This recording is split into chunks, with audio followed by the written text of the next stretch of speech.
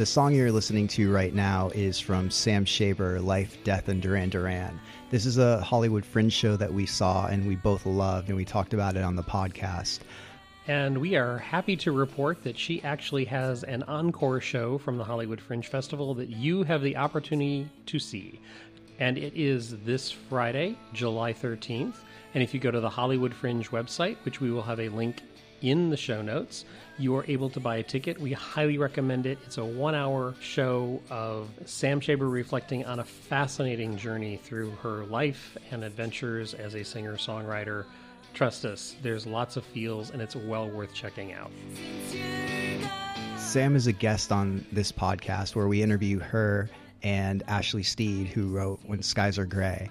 Another Fringe show which Mike and I both were heavily affected by. So sit back, relax, and get some tissues ready just in case. This is going to be a fun few hours.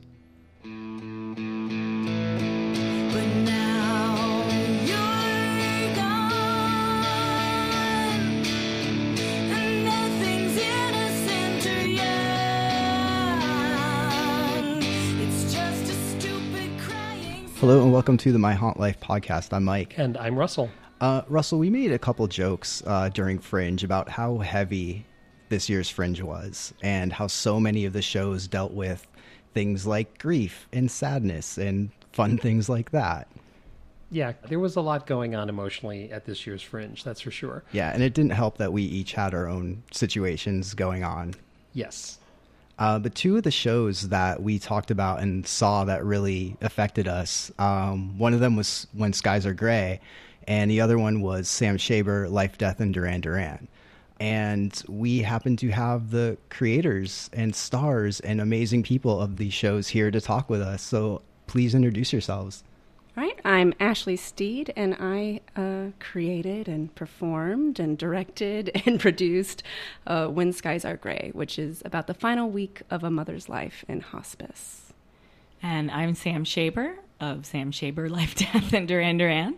I co-wrote it with Lynn Ferguson, who also directed it. And it's a show about, it's actually an optimistic show about finding big love in the midst of big loss. Mm-hmm. So it's very sad, but then also quite optimistic, strangely enough. And that's a really good description because in your show caught me by surprise, and I don't want to speak for Russell, but I'm pretty sure it caught him by surprise as well. Yeah, it did. Just because we didn't know what to expect. I went into the show because it's like, oh, just going to tell stories about Duran Duran, probably. Right. Nice. I'm into it. And then you sit down and it's just like, oh. But even though like each story makes you, at least it made me sad, I still walked out with a smile, and a lot of that is because of you and your storytelling and your outlook. And it's a wonderful thing. That's great. Yeah, I mean, I'm sort of a relentless optimist despite everything. And so the show, I think of it as, it's only an hour-long solo show, but to me it has 4 acts in the hour. And each one focuses on a great loss that I've had. And then weaving them together is this 12-year-old Sam who's completely obsessed with Duran Duran and is ready to conquer the world and has no idea what's coming in the future. But the optimism and determination of that kid is still inside me now. So it pulls me through. And it originated, I was working with Lynn, who is a storytelling, I don't want to say expert, that sounds horrible. She's a storyteller, and she teaches classes, and she's a writer, comedian. She was actually the voice of Mac the chicken in Chicken Run, the Scottish chicken that's knitting all the time. Right. That's Lynn. Yeah, and so she's wonderful. And we sat down. I said, I've been doing all these short storytelling shows, 5 minutes here and The Moth and whatever, and I want to do a full-length piece with music because I'm a musician. And she said, well, what do you want it to be about? And I sort of brought in scraps of things and a story about my friend Maribel and a story about my dad and a story about Duran Duran. And so she said, well, why don't you go off and record 3 minutes into your phone on every death that you've had? She said, I'm sensing there's a lot of death here. It's like you're carrying all these dead people with you everywhere. And so I went home and I recorded 47 stories of death. Wow. And, not all my closest friends, but people that have come in and out of my life. I will say about 7 of them were David Bowie, Prince, people that like hugely influenced me and that I had a bit of a line into. Like, I know the keyboard player from The Revolution, and I worked with one of David Bowie's engineers, but I never knew any of the big people, but might have if they'd stuck around long enough. So I felt like I'd, lost something myself. And then, but really about 40 of them, there's been a lot of loss in my family, a lot of friends. I lost about 5 friends to cancer all at the same time, like in my 41, 42 years old. So I came back with all these stories. And what Lynn noticed was that I never talked about the death of the person. I talked about the life of the person in each story. And they were included because they died. But the death was not part of the story. And that's what really made her sit up and pay attention. So we picked 3 of them because, when you've lost 8 family members, it sort of becomes repetitive after a while. So we focus on my dad. He's the big one, And so that was kind of... And one of them is a story of just completely meaningless, like unjustifiable loss. You can't pull any kind of silver lining out of it. So that was the third act. And and that's where, but people come because they think it's going to be about Duran, which it is. I mean, they can share in the joy of fandom, and most of us have had that crazy fandom for something or someone or some band or a movie or whatever when we were young. So they feel that energy. And, I pierced my own ear when I was 13 because John Taylor got his ear pierced, and I thought that would bring me closer to him. So it's like, made perfect sense to me to spend 45 minutes driving a push pin through my ear in the middle of the night, like listening to Duran Duran on the radio. And that's funny. So it balances it out. But people are never expecting how deep it goes. Yeah, it's pretty intense. And Ashley, I knew exactly what I was going to get into when I came to see your show. And I just want to thank you again because I knew nothing. Like, we didn't know each other before the show. And I reached out to you because, if you some of you may have heard the story, but my mom passed away 2 months ago, and dealing with my mom in the hospital and then going to see a show about dealing with your mom in hospice, I didn't know what to expect. And you were super, super sweet and didn't push me away, didn't tell me to just do it. You let me choose on my own, which was awesome. But I didn't leave that show with a smile like I did with Sam's show. No, I'd be really concerned if you did. If anybody left that show with a smile. What you said there about like not pushing you to make a decision, but really opening up to you, it's because we all deal with grief in our own way. And I even say that. So there's a section in my show where I offer everybody the opportunity to say goodbye to the mother. And if people don't want to go up to do it, I say, that's fine. We all grieve in our own way. Thank you so much for being here. And it's true. I approach grief head on.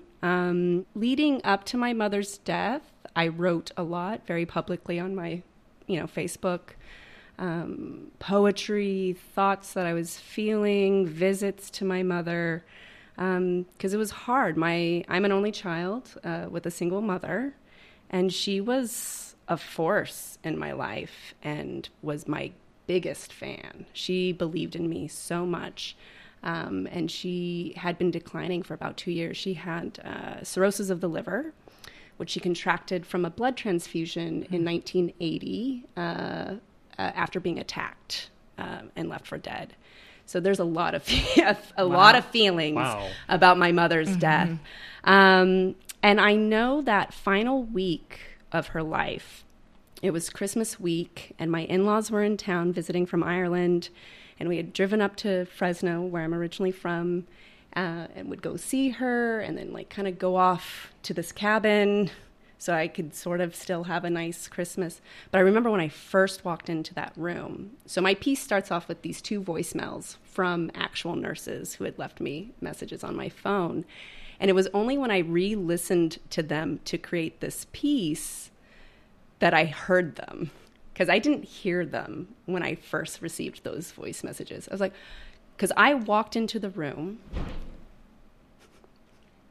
Mother, are you here? I know. That's exciting. I'll take that again. So I walked into the room, and the previous time she was in a bed, she had a roommate, they had TVs, you know, she wasn't really with it at Thanksgiving, but was with it enough to sort of communicate. So then when I went in at Christmas or just before Christmas, nothing was in the room. There was just a mattress on the floor and 2 mats on either side. And I didn't even think like, where is everything? I just immediately went to her. And that is the piece. I remember thinking, I have never seen death depicted like this. It's always that like romantic, like we're all around the bedside and we're like, we love you, mother. Oh, sister. Oh, friend. Like this was horrible, as you guys can attest to who saw the show. It was and I showed it for real. So that just sat on the back of my mind.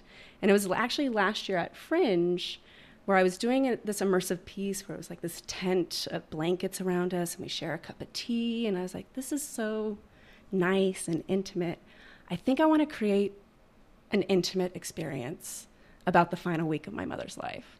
So I contacted Melissa Randell, who plays Mother.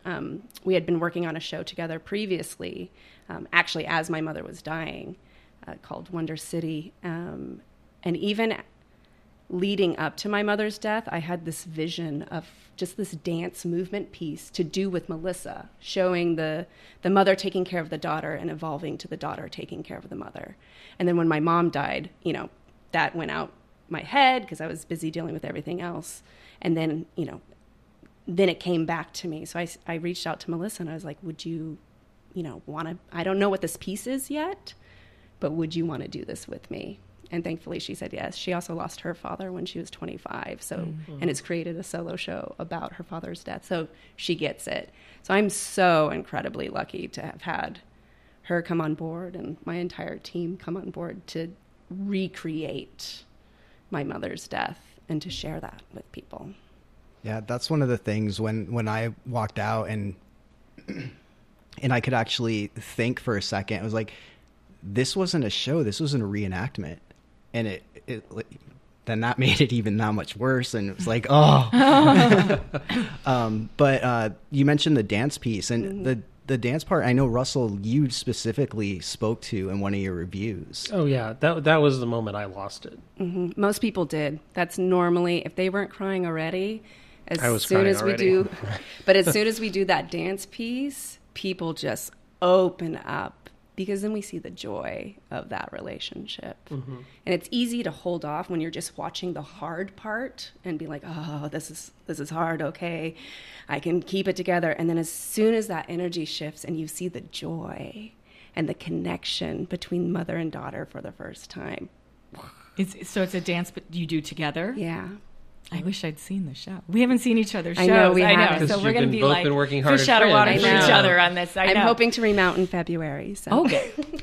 No, that moment, I think what I got from that moment, and I think it's the core of why your show spoke so heavily to me. My mother is dealing with some health issues, but I have lost my father several years ago, and what the relationship, the physical relationship, as they're moving together as one separately, they come together. What made clear to me in that sequence was what was lost. Because up until that, as Mike said, it's sort of this experiential thing of glimpses of time, of several visits, and you realize that there's a routine forming, which is a horrific routine. But I also know that happened with my father for a while as well. But when you get to that dance sequence, you see everything. The blanks are filled in. That's what I want to say. The blanks were filled in for me of like, oh, this was a close relationship. This was because you have tension in those moments of when you're figuring out what medication is doing what what treatment is working, what treatment isn't working. So that was what I got out of the dance pieces. That's what made it clear what was lost. Yeah, and that's why I lost it. And it's really interesting talking about this because it made me realize, like, and Sam, your show is a solo show, but you have audio and video and pictures and stuff like that. And talking about the dance part of Ashley's show and seeing the relationship, you can tell all like the specific relationships you had just from the pictures and the stories you were sharing. You know, so it's like it's really interesting to compare because you can get the same sort of reaction from that as well, and it's a hard show to talk about because everybody dies, Yeah. and you don't want to sell it that way. You know? It's and hard. I think, you know, I think part of what hit you guys about it and what hits people is they're not expecting the end, which none of us is ever expecting. Even when the end takes a long time, before you get to the beginning of the end, you're not. We know it's coming someday, but we're not. Especially if it's someone our age. Like I had lost a friend on tour, and so it's a hard show to. So a lot of people come thinking it's going to be like a fun thing about Duran Duran. In fact, one of my reviews by Anonymous said, this was a bait and switch. It wasn't about Duran Duran at all. This was something else. I love that voice. Yeah, I'm doing their voice. I don't know who wrote that. I'm sorry. Can I hold up a program for Yes. your show? Yeah, exactly. What are the Life- first two words? Life, death, Yes. and Duran Duran, but everyone skips over the death part. I always say they come for the Duran Duran, but they come again for the death.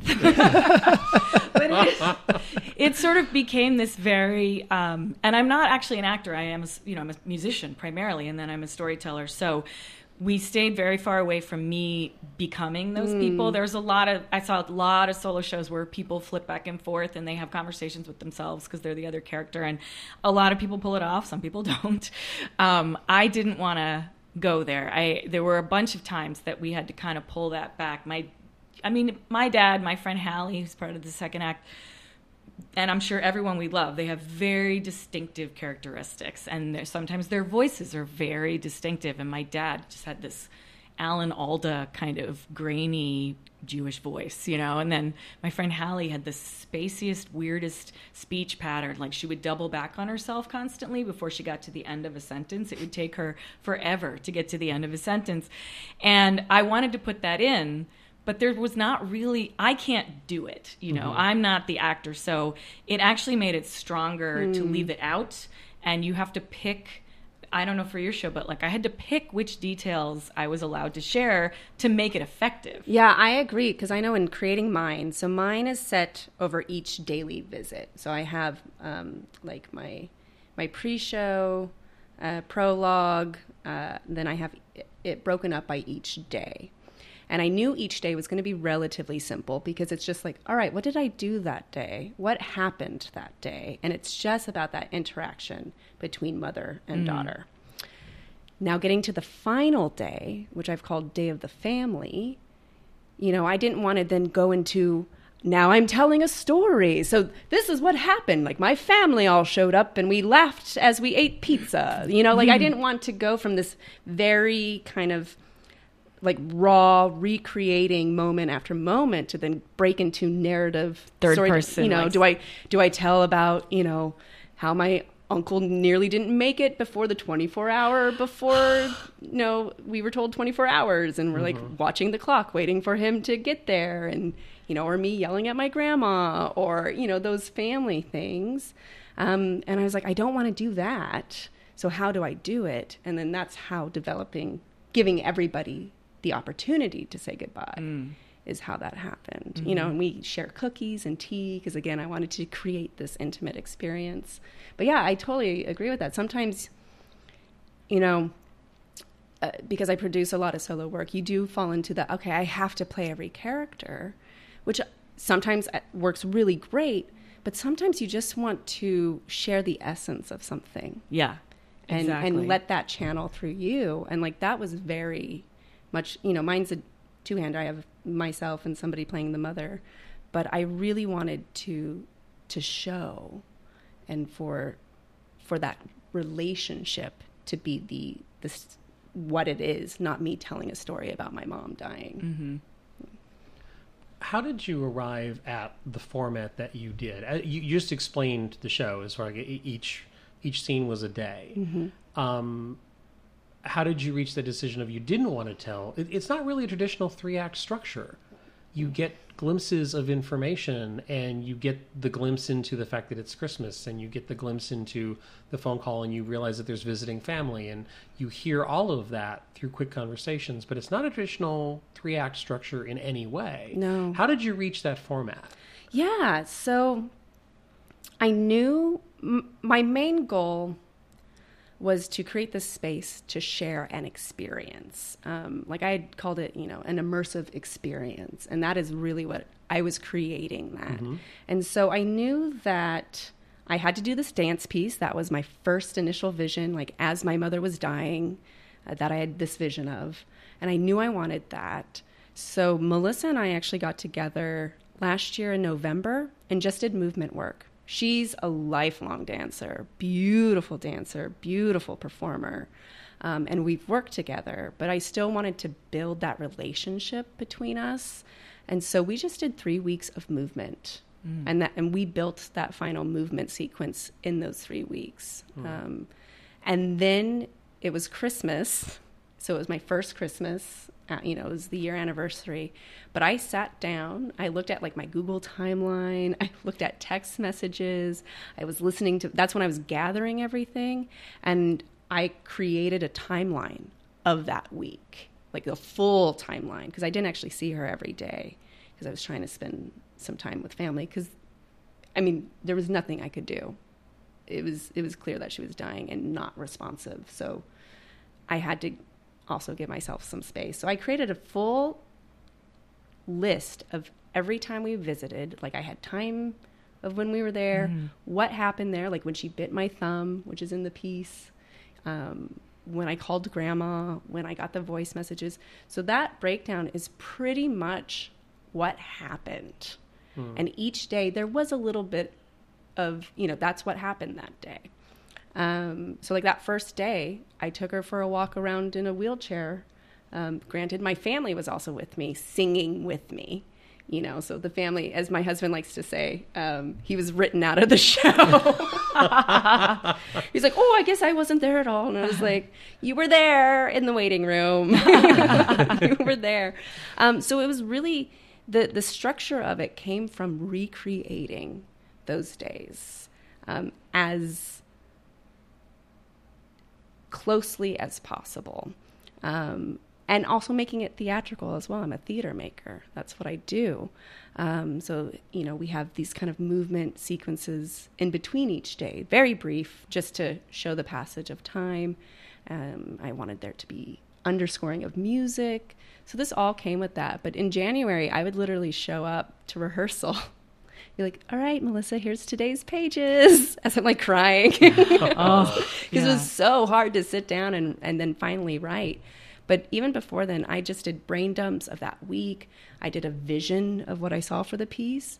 And even as we were I think we were just opening for Fringe, Melissa was like, so I reread everything, and you wrote, like you created what you intended to make. And I was like, yeah, I did. This was my vision all that long ago. And I really wanted the people who were there to be like, yep, that's what happened. And then for the people who weren't there to be like, whoa, that's what happened. And you, Mike, you were there on the night with my godparents. Yeah. You helped me take care of my mother. She had lived with them for a few years and then was living on her own. And so they would always go check on her. And because I live down here, anytime I would get a call from the nurse or call, before she was even in hospice, they would drive up to check on her. Like they've been a part of my life since before I was born. And I'm still so shocked that they came down to see it. And I told them, I was like, this is not for you. You do not need to see this piece. You lived it. And like, what a magical experience that night was. It was, there are no words to describe that performance, because I also had other friends who had lost parents at young ages. And I felt like we were all grieving together. It felt like a very communal experience, which is very different from the other performances, but it felt like a very communal experience with my actual family there. And Melissa looks a lot like my mother. Oh wow! So as soon as my godmother came in, she was in tears. Oh. She was in tears. So it's crazy. And I'm happy to say, as a nurse, I provided tissues. Yes, you did. And my godmother told me that too. She was like, he gave me Kleenex, and I was sobbing. And I was like, yeah, that's here's his story. I can't believe he actually showed up to the show. He must be a masochist like myself. Yeah. Feel like my mom's dead. Let me do the show about my mom's death over and over and over. My mom's dead. Let me go see the show about death. I had my first act is my dad. Second is my friend Hallie, who was a camp friend originally. Third act is my friend Maribel, and the fourth act is actually our struggles. My husband George and I, our struggles with infertility and trying to get pregnant, and sort of the death of that dream. So Hallie's mother and I, my friend from camp, have become very close, and I always liked her a lot. Even I remember as a kid, I always liked her a lot. And I actually did this show at the Edinburgh Festival last summer for the first time, and my mom flew over, my sister flew over. None of them had seen any of this because they live in New York, and I was developing it out here. And Hallie's mom came over. So Hallie's mom and my mom are like blocks from each other in New York, but had never really met. So they came over, and a friend of my mom's came with her to keep her company. So there were like these three ladies in their 70s wandering around Scotland for like 4 days. And Hallie's mom came every night that she was there. She came 4 nights in a row. And I think it's because it's really a celebration of Hallie and who she was and what she accomplished before she passed away. And it's so funny because I did my freshman year at St. Andrews University. So I was able to stay with friends from college for 5 weeks, which made Edinburgh much more possible because it's so expensive. And so my friend Henry came like, I think 4 or 5 times he came. There were 25 performances, and I think he came like 4 or 5 times. And I think the first night he came, he's always very chatty with everyone, especially the ladies, especially even the older ladies. So he was in the lobby like playing host to my mom and these 3 ladies from New York. And then he sat next to Hallie's mother, and he said once the show started, he suddenly realized, oh my God, I'm sitting next to Hallie's mother. And he lost it. Like I didn't see it, but he said he was just like, like shaking and sobbing through the whole piece. Meanwhile, Linda, Hallie's mom, was like totally, like she never dropped a tear. She was just like stoic, and like she's also a writer. She used to write for the soap opera Santa Barbara for years. Oh my gosh. So she's a fantastic bohemian woman who, has lived in the same apartment in New York for like 50 years or something, and has all her own quirks, but she just loved it. Like for her, it was a celebration. It really was joyous, and my poor friend Henry was just like falling apart next to her. And then that's a sequence about cancer, and the niece of my director was there, and she was dealing with cancer in her family, and so it's happening right in front of me. And sometimes I just have to like tune people out. Like I had to forget my mother was there because of the stuff about my dad, and there were nights that were definitely a challenge. But because I'm not really acting, and it's not immersive, I would never claim that at all, but it is a bit like I'm just telling a story. Like the goal for me on stage is to be completely authentic, and like literally what we're doing right now is what I want it to be. Not like I had a friend, and like there's no jazz hands, except the little girl has jazz hands, but nobody else does. So there were nights when I broke. There were nights when I broke like crying, and and like it was kind of okay because everybody else was too. And oh yeah, this is what we do when we share these experiences, and Yeah, I definitely had, and that was especially when you're sharing something so personal and about death and grief and loss, is those moments that take you by surprise, or when you're sharing it with other people. I don't know if you're able to really see the audience and really respond off of them, but I know like my first performance for Fringe, when everybody's going to say goodbye, there's one woman, never met her before in my life, and she goes down to say goodbye, and she goes, "You have an amazing daughter," and I lost it.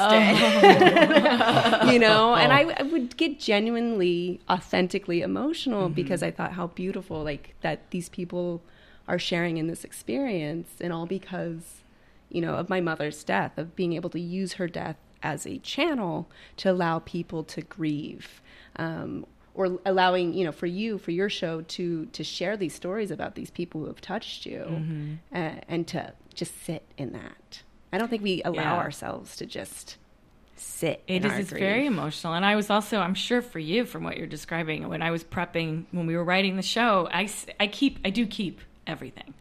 And I was pulling out, I found audio cassette recordings of me and Hallie reading our diaries into the tape recorder when we were like 12, the Panasonic tape recorder. And I have every photo from the trip with Maribel, my friend that died when I was on tour, which was my very first tour. And we got into a car accident and she was killed. And so there's a slideshow in my show as I'm playing the song for that one of this road trip. And at first we weren't sure if we were even going to use visuals at all.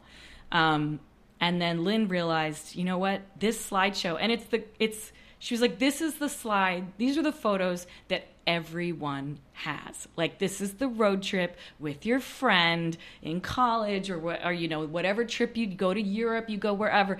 This was this road trip that was my tour that was all out west in America. And, arms over each other like this. Now we're in the tent. Now we're holding the car keys to the rental car. Like, all those photos that you have.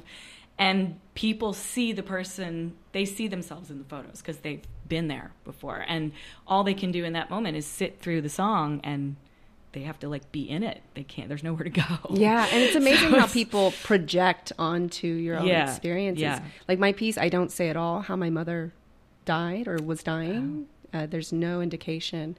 So people who have experienced hospice or, they're able to project their own experiences onto it, which I also think is very interesting to watch people's responses to that. Of I remember during one of my workshops, one of my friends, the audience configuration was different for the workshop, so I could see them better. And he was just looking around, not engaging with what was happening in front of him because he knew that if he did, he would lose it completely. Yeah. It's intense. And it was intense for me to sit with all that memorabilia for so long. I haven't put it all away again because I was pulling photos out of albums. I found my dad lost his leg when he was 7. And I found photos of him before he lost his leg as a little kid, even the year he lost his leg. He still has his leg in these photos. But from the date, they used to always print the date on old photos because he was born in 1929. So these were old photos. And we didn't use those, but it was... now I know where they are.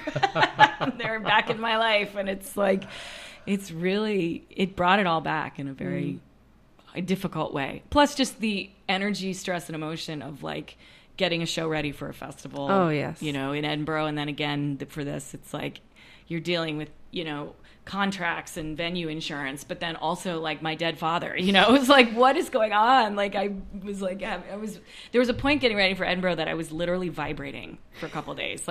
Physically, I would lean against the headboard of the bed and ask George, is this vibrating? Do you feel vibrating? He's like, no, it's you. I believe it. I was so anxious. I had so much anxiety about my piece. I was terrified to share it because it is recreating the last week of a mother's life in hospice. And that is a hard sell. Yeah. At least you can sort of lead them in with Duran Duran. I know. I trick everybody. And you It'll be fun. Yeah. Whereas mine's into death. Yeah. And I was so scared because I was so afraid that people were going to walk out and be like, what the fuck was that? What did I just spend an hour doing? And thankfully, it has been overwhelmingly positive. But leading up, I was so scared, and I probably was vibrating too. Yeah. You probably were feeling me vibrating across town. Now, were you scared and vibrating, I guess, because of the personal, just the personalness of the story, or just things like getting the show ready and those kinds of things? Because they're both such personal stories. And after I saw your shows, I was wondering, how the hell can you do that, night after night and not lose it? And I think I wrote that to you, Sam, I know. Actually. For me, it's funny. The hardest night for me was the last night of Edinburgh. So I had done 25 shows in a row, which is just what people do over there. And I wasn't expecting it, but the very last night, I was crying through the whole show because it was I didn't know I'd be doing Hollywood Fringe. Yeah, I didn't know I would ever do it again. I hoped I would, but I didn't know. There was nothing on the books. And I realized I had been spending every night with these people that I love so much, right? It was I visited with my dad, with Hallie, with Maribel every single night. And suddenly I wasn't going to be able to do that anymore. And it was sort of I was losing them all over again. And so almost every line got me my last night at Edinburgh. This year was because I was like, oh, I am doing it again. This is great, And I sort of, right before backstage, we have an intro. You have to make an announcement like exits and turn off your cell phones and whatever. And the complex, you can do it, maybe everybody, you can do it however you want, as long as you cover the bases. So I actually got an actor to imitate John Taylor from Duran Duran, and he says, this is John Taylor, or someone who sounds like him. And so he does this intro, and it's very funny in this British accent. And that is a moment where I'm backstage. It's a bit long, and I'm backstage knowing, like, this is my last breath before I go out there. But it's funny. The voiceover is funny, and people are laughing. And so it helps me a lot because I'm sort of like, okay, yeah, I always think like me and my 3 friends that are backstage with me, and then we go out there and we do it. And then the 4th act is really that's like the lifeiest part of the show. So the 4th act is like we're trying to create life, which doesn't work out, but we find joy elsewhere in another kind of life. So the 4th act is in some ways the easiest for me because I know, first of all, I know it's coming. Nobody else knows. They're like, when's the torture going to be over? And I talk about my husband and, stuff like that. But it's also sort of the most present day experience for me, which is also kind of nice because you don't get over it, but you get through it and you land back in your present life eventually. And that feels refreshing. So like there's a little Duran Duran piece in between each one, and the ear piercing thing is right before the 4th act. And a couple times I skipped it because I was thinking of the 4th act itself as the lift at the end of the show, and I forgot that there's like this other piece in the middle that gets us there. So I've literally gone straight past it, like only twice out of all the performances that I've done. But Lynn couldn't come to Scotland, so she FaceTimed in a couple times and watched the show. And the first time she FaceTimed in, we like literally just leaned a phone up against the front of the light board and she just watched the show at like 8 a.m. back here in LA. And afterwards I said, do you have any notes for me? Or, she's like, maybe say all the lines next time, but otherwise, no. Classic director. I thought it was pretty great. And I didn't even realize I'd missed it. Like I was so in the zone. I didn't even, thank God the tech was like on it for the cues and stuff like that. But it is like, it's a joy to share these people with the world. And it's very sad. It's sort of a joy while I'm on stage, and then it flips through my mind, later at night. And with grief, it's like the heavier the grief, that means that's how much love there was there. Right. That's the love. And it's so great that you're sharing the love and not necessarily just the death, But with the scared thing, I've never made anything like this before, and I've just come to accept that I never will. I've made my most powerful piece that I will ever make, peaking at 31, so that's exciting. But I was... Never say never. Exactly, you never know. But it was scary because it is so personal, and I remember telling my husband that I was like, I have not prepared myself for negative criticism.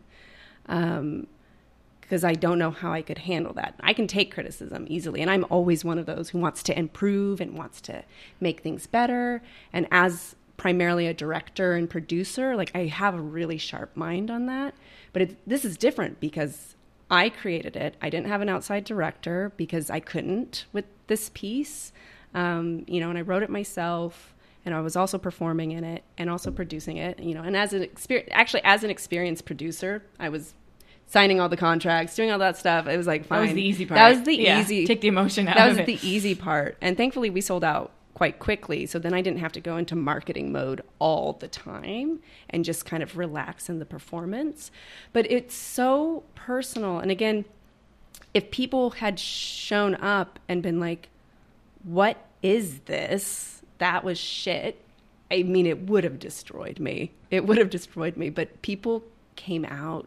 Like strangers would hug me. I was crying with people I didn't know, and people who are acquaintances, and people whom I love dearly. There was one time I was on the ladder taking down the set, because you have to set up and strike before and after each performance in Fringe. And I heard this knock on the door. It's a friend of your guys', Morgan. There was a knock on the door, and I'm like, hello? Come in, as I'm on a ladder. And he's like, hi. We're all just standing outside talking about how devastated we are. you're amazing. And he sees Melissa, who's clearly not dying. She is healthy and vibrant and like moving stuff around. And he's like, thank you. I was like, it'll take me 15 minutes to finish up. Like, we can grab a beer and we can talk. Like, you clearly need to talk about this piece. And it's been so amazing. And people have written such beautiful things and have even emailed me, again, people I don't know, emailing me these, like, their own personal stories. So after that first performance, ripping the Band-Aid off, I was able to relax a bit. And got 2 really strong reviews out the get-go. So that really helped me to have confidence in this piece and what we're doing. So then by the time I got to the end of it, so similar experience with you, my final performance, I leave the room. I never leave the room the whole time until the final goodbye. And I'm holding this teddy bear and I'm sobbing. Like, and I'm trying, the audience is silent. I only had 2 immediate applause after performances. Most of them are stunned into silence, which I also really love. I think that's a great response because they're sobbing. And I'm trying not to be loud because I don't want people to hear me sobbing. So I'm like, oh. And my stage manager, Christina Bryan, who's one of the best stage managers in town, just held me. She's like, breathe, it's okay. And I just was sobbing until I heard audience members finally start to get up because they usually sit there for a solid 2 minutes in silence. Oh my gosh. Yeah. It's well, and exciting. if they heard you crying, they might not know it was over, right? Because it's immersive. So that could be, maybe they're supposed to follow you back there. They don't know. Follow me and we'll have a cuddle and cry. Have a cuddle. But yeah, that experience of just this is the last one. And I, again, on the ladder, another performance is when I was like, it's such a beautiful thing because, although my show is about death, for those who then come see it, I say it's actually really about love. Mm-hmm. It's become, somebody has asked me, how do I keep performing this performance after performance of reliving my mother's death? And it's actually become a ritual for me. And there's a couple of points in it that I really look forward to. And, it kind of it's become this beautiful ritual. And again, giving people this opportunity to say goodbye to somebody that they had loved, or they can say goodbye to my mother, just to express love and gratitude. And to be able to do that through my mother, I think is so amazing. And for somebody who believed in me so much, especially those times in your career where you're like, am I doing enough? Am I making the right thing? Or am I working with the right people? She would always, talk me off that ledge and tell me, that I'm on the right path. So to be able to make a piece this powerful because of her there's no words to describe it. It's so powerful to me. As I cry in the corner. Yeah. Feel free. Mic drop. Something that Sam said a few minutes ago. I think the reason that Mike and I are having this conversation with you, your shows are very, very different. And yet what you said really clicked with me a few minutes ago, Sam, of you go in for this hour and with your show, Ashley, it's an experience. It's a very realistic, fundamental experience of this is what it's like. This is the routine. This is the technique of death. And wow. Sorry, I'm getting emotional now. So Sam, in your show, you have a lot of death in your show. Let's not mince words. So, but you also have this acknowledgement of this is what it is. It's it's coming or you don't know it's coming. It happens, and then you are stuck with the memorabilia. You are stuck with the memories. You're stuck with the photographs, and thank God you're stuck with them because that's what you will have to remember and relive. So I think what you said about this is it. You acknowledge it, but it's a reminder that you need to go out and deal with your life and your everyday and move forward. Yeah. Move forward. And also the main message of my show, the last line of the show is, when you lose someone you love, you feel as though you will never recover. But then you realize part of them stays with you forever. Because people aren't just what they make, they're what they make in other people. So really, we have the physical, we have the pictures, we have their memorabilia, but we still have them too. You know, they are part of us. My dad is a visceral part of who I am.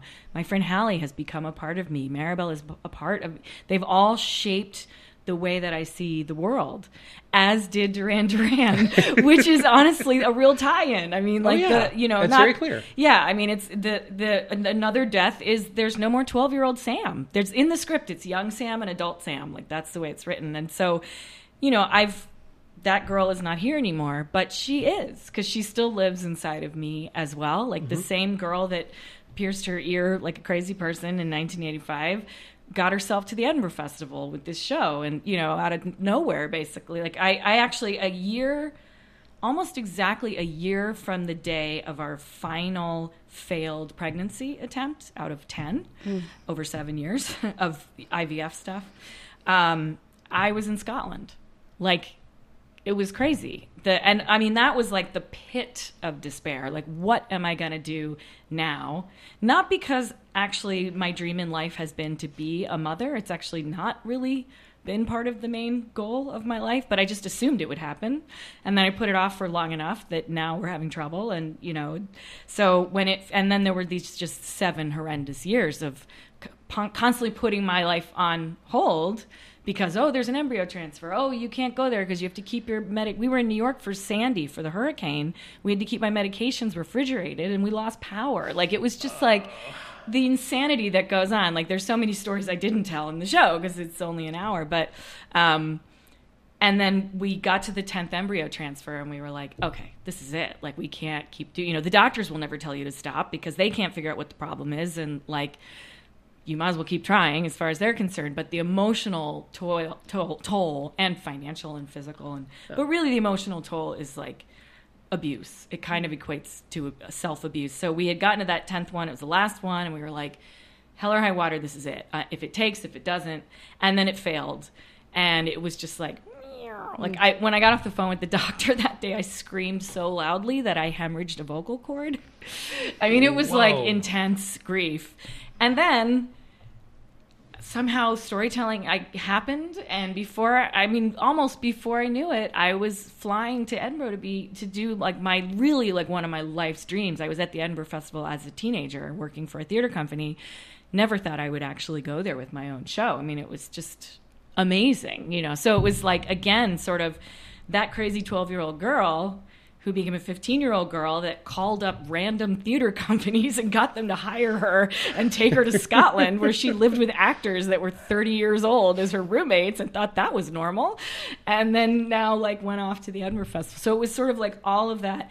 And I had sort of a moment like you were describing with your mother where, because my dad was a screenwriter, but his real dream was to be a playwright. So he really didn't even care about the screen. I mean, he cared about it enough to do it, and he actually did very well at it, but it never meant as much to him as if he had been in the theater and he had a show off Broadway for a while at the Roundabout that was plagued with all kinds of problems, and that had been like his dream. He went to Yale Drama School in the 50s. Like, he was part of this whole, his best friends were the composer of Cabaret and, you know, the guys who produced all the Neil Simon shows. Yeah, you mentioned Kander and Ebb. Yeah, Kander and Ebb. Johnny Kander was an usher in my parents' wedding. Holy I've actually crap, never met him, but yeah. But I did send him one of my albums one year, and I have again, unearthing all these artifacts. I have a letter that he wrote me about how great my music is, and he loved the album, and I was like, you know. And then I've never actually met him. He's still around. Fred Ebb died, but John Kander's still there. Actually, I like totally theater nerd moment for me is like I had an opportunity like a 30 seconds where I was able to shake John Kander's hand, and it was one of those moments where like, I just shook John Kander's hand. What am I gonna do? And I looked around and like there was no one near me who got it. There was no one near me who understood what it meant to me. Right. And because I was surrounded by film people who didn't quite get it. Right. I mean, he wrote the song New York, New York. Can you imagine a moment in time when there is not a song New York, New York? Like a pre-time in life that there's not, like, my dad existed before that song and then knew the guy who wrote that song. I mean, it's crazy. Yeah. He actually did music for a television movie that I worked on. So, which one? Breathing Lessons, I believe. Okay. Well, it was funny because so right before the Edinburgh production mounted, I put on Instagram the photo of my dad. That's one of the photos that's in the show. Mm-hmm. And I said, my dad's whole dream in life was to be in the theater. And tonight, I know, now I'm losing it. We're all going to lose it. I was like, tonight he comes back to the theater because he's in the show. He really is in the show. His images are there. And what was the show your dad did with the Roundabout? So this was before Roundabout was Broadway. They were off Broadway at the time. They were at Union Square, New York, and it's called Bunker Reveries. It's a wonderful show. It's sort of a reimagining of Nixon trying to climb back up this political ladder. So actually the main character in it is his fall guy, who's been just like vanquished from the world and is living in a Washington hotel with his girlfriend. And suddenly he's not called Nixon in the show, but he's coming back around. His daughter comes up to announce that he's coming, and they want to have a meeting of the minds because he's trying to talk this guy into being his campaign manager. And he thinks he's going to get back in, which apparently Nixon really did plan to remount a campaign after all that. And it's and the amazing, one of the best things about it are the women's roles. This girlfriend is like sharp as a tack, and she is 50% of the show, and then the daughter is amazing. And so it was at the Roundabout in 1980, I think, and or no, maybe like 89 or so. And it was supposed to be Phil Bosco was going to be the lead, and Ralph Waite played the Nixon character from the Waltons. Ralph Waite was the dad on the Waltons, and Phil Bosco got sick, and they kept pushing. It was a limited run to begin with. They kept having to delay it. It was like every problem, And then Ralph Waite took over the lead role, but didn't know how to memorize lines because he'd only ever worked in TV. And so nobody ever knew where their cues were every night because he was like making it up as he went along. And then there were and they got bad reviews. It was like a heartbreaking experience for my dad. And then it almost got mounted again at the Steppenwolf, and there was an issue, and then Hume Cronin was signed on to do it, but that was right when Jessica Tandy got sick, and so he had to pull out to take care of her. I mean, it has had like the most plagued history. It's just a beautiful play, very simple. It all takes place in a hotel room, and I was fascinated when your show started and you talked about who your dad was and the projects that he had. And would you please list a couple of the screenplays? Well, so he wrote The Warriors. Yep. Yes. That's the big gasp each time.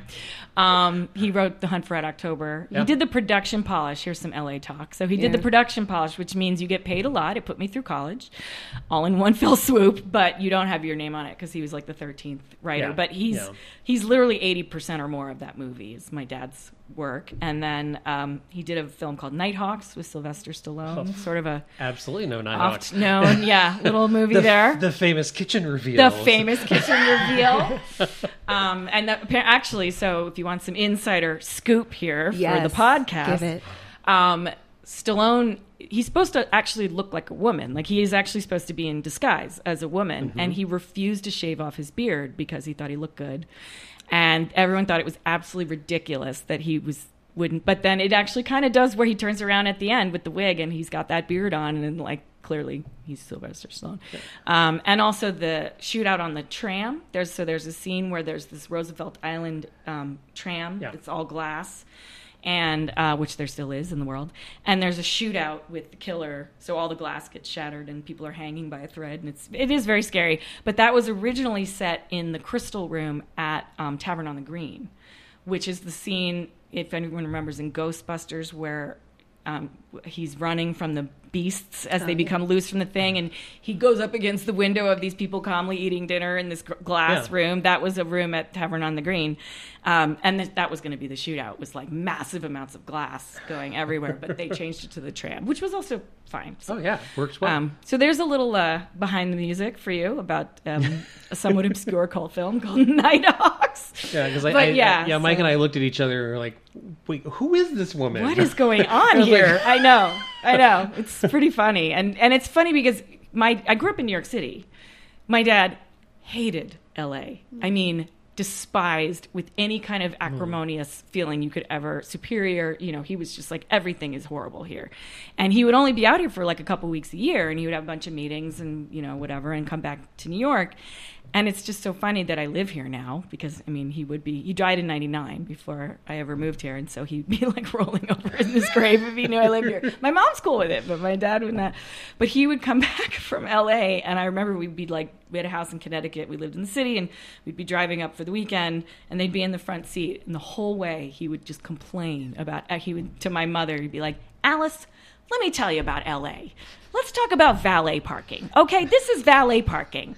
You drive into the restaurant, you get out of your car, you hand the guy $20. He gets in your car, he parks it 5 feet from where you're standing, and you go into the restaurant. That's valet parking. Why can't we park our own? Like, he was just everything. The fruit was bad. The bagels were horrible. Like, everything was horrible. The bagels are horrible. The bagels are horrible. Absolutely. He was outraged that nobody ever wore a tie. Like, he would go to meetings with, heads of studios. He would hate it even more now with people wearing athleisure wear all the time. I know. It was just brutal. So he was never around for me to be here. But now that I live here, it's very funny because I'm not, I really am primarily a singer-songwriter and recently more a storyteller, but I'm not part of a Hollywood crowd, really. Mm-hmm. George, my husband, is a screenwriter, so he's in there now.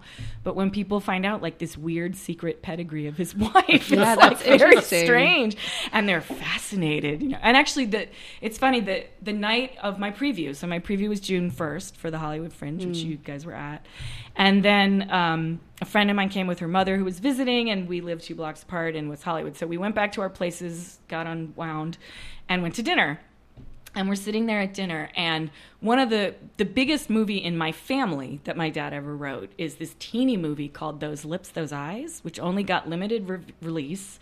You can dig it out somewhere on Amazon. Someone's burned a DVD somehow, which we finally bought a couple of. But this movie does not exist anymore. It didn't do much, and it's autobiographical. So the whole movie is my dad's autobiographical story of growing up in Cleveland. Grandparents want him to go to med school. He refuses. He's supposed to be in pre-med summer courses because he failed during the year, but instead he sneaks out at night and he started interning at a summer stock theater in Cleveland, and he fell in love with one of the actresses and and this is the movie. And so Tom Hulse plays my dad from Amadeus. Yep. Tom Hulse. Jerry Stiller plays my grandfather. Amazing. And the actual shining star of this movie is Frank Langella, who also, Frost Nixon. We all know who that is. Oh, yes. Yeah. But I have those moments where nobody knows who he is, so I feel like I need to explain.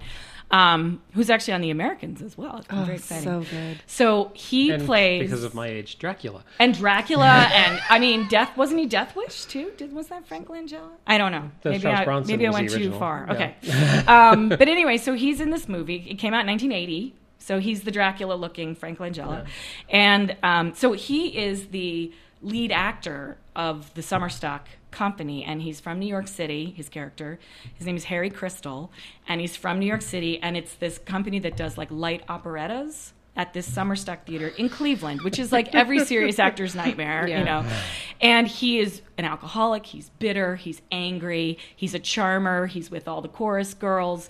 He's got attitude. It's the most beautiful, layered portrayal of this beautiful, layered character. And the whole time it's very waiting for Guffman. There's this agent named Mickey who's going to come. He's coming to Cleveland. And he's going to finally sign him. He's sort of hip-pocketed him, but he's going to find Mickey's going to get him back to Broadway. Mickey. And every night he waits for Mickey, and finally Mickey shows up, and he so overdoes his performance that night. I'm giving away the spoiler now, but you may never find this movie, that Mickey winds up actually signing the chorus girl and taking her back to New York. Anyway, it's a long story, but he also plays the mentor to my dad's character, and this kid who's hopeless and useless in theater, because my dad couldn't do tech at all, but that was the job he got. Mm-hmm. So, long story short, or long, Frank Langella is a member of our family, but none of us know him. But he's always been this extreme figurehead in our family. We love Frank Langella. So I'm sitting in the restaurant June 1st after the premiere of my show, the preview, talking all about my dad, and in walks Frank Langella with 2 people, and I freaked, just like you said with Johnny Cash. I was shaking. I mean, you would think Prince like rose from the dead and came and played a concert at Basics on Santa Monica Boulevard. Absolutely panic-stricken, nervous, crazed, because I knew I had to talk to this person. It was literally as if my dad had walked in. They're the same age. They both have a theater. They're both theater people, like they're, you know, and it was funny because he always plays sort of villains and like dark characters. And I just assumed he would be a jerk, which is dumb because I know enough actors to know that they're acting when they're doing that. I was a nervous wreck. And my friend and her mother was like, you have to talk to him. They went inside and we were outside. And I was like, what am I going to say? What am I going to say? And finally her mother was like, listen to me. This is what you're going to do. You're going to walk in there. You're going to say, excuse me, Mr. Langella. My name is Sam Shaber. My dad was David Shaber, and you were in one of his movies. And of all the movies he wrote, this one meant the most to our family. And I just, like, she, like, wrote the script. Yep. And they were literally like, 3, 2, 1. And I got up and I went inside. He was the nicest, most normal person. He was totally charmed. He was asking after my dad. You know, oh, is he still with us? I said, no, he passed away. And he's like, yes, that movie. It was Cleveland, 1980, Tom Hulse. Like, he remembered the whole thing. And a guy at the table remembered the producer or the director, and we were all in this whole big conversation, and I wanted so badly to tell him about my show because I had just come from doing my show, but you know, it's like you always want to leave the party first. So I didn't say anything, and then we literally stayed in that restaurant till they left, so we saw them again on the way out, and I was flying. Like the next day, everyone's like, how did your preview go? And I was like, what preview? Yeah, whatever. I met Frank Langella. And everyone's like, what are you talking about? It was so funny. My so I've sent an invitation through his agent because I have 2 more shows. So, you know. That's awesome. Maybe he'll come. But it was literally as if my dad had appeared out of nowhere. I mean, it was bizarre. You know, amazing. Everyone talks about, at least they told me, like, you're going to see signs like of your mom. And it's like, that is your dad. Yeah. Like, it was crazy. And that happened, I don't know for your show as well, but like that happened all throughout this experience. Like it was, and I am not open to stuff like that. Like I'll say it right now, I'm an atheist. I am like a, you know, rocks and earth person. Like the first song I wrote after Maribel died is actually called Rain and Sunshine, because it's all about like holding on to like solid pieces of reality that I need and not people being like, I had one woman say, well, God must have needed her up in heaven. And I'm like, she was 24. What can she do? You know, like she doesn't even have a driver's license. What is he going to do with her? So it was like, I needed that root, you know, and, but Lynn is very open to stuff like that. So it was kind of crazy because as we were working on the pieces of this show, she's burning sage. Like she was like, Maribel's here. She's paying attention. She likes that. And I was like, whatever, stop it. And with the section on Hallie, she kept feeling, so Hallie had breast cancer and she didn't learn in time because she has dense breasts and they didn't see it on the mammogram, but they didn't tell her to do a secondary screening. So she had that tumor for over a year before she was actually diagnosed, and she was stage 4 and 38 years old, you know, by the time she was diagnosed, or 39. And so the whole time we were working on it, Lynn, who's Scottish, kept saying, oh, my knockers, I'm feeling a weird, something going on with my knockers, you know. She does it better than me. And she, just to see, went for a secondary screening, and sure enough, she had breast cancer. Oh. And never would have known. My goodness. And she's gotten now a double mastectomy and is fully clean and clear. She's had chemo. She is alive and well. And literally, without Hallie, she may never have lived. So Hallie has saved a life of someone she's never met before. And in fact, the Hallie's final project in life was to get a law passed requiring doctors to inform patients about dense breasts. And it's not, unfortunately, it's not federal, it's statewide. So there's not every state that has it. But there's many states now where they must tell you that you need more than a mammogram because it won't show. And so Hallie is like literally saving lives even after she died. And that was just crazy. And then when Linda came to the show, I was able to share that with Linda, that Hallie had done this for Lynn. And Linda was just speechless. I mean, it was really... So we've continued to have these moments. When Maribel first died, the lights kept blinking and the clocks kept going out in my house and stuff like that. I was like, what is going on? I'm an atheist. Maribel. I'm like, no, it's not real. There's a shortage in the electric. I know. I don't know if you had those experiences. Yeah, I I haven't really, and it's interesting for me. It's more about finding other people who have gone through it, or them finding me. So I'm looking at Mike right now because he found me. Or even leading up to it. So I produced this solo festival called Solo Creation Festival at Sun Assembly. And I started producing it in 2014, which is when I moved back from London. I lived in London for 4 years.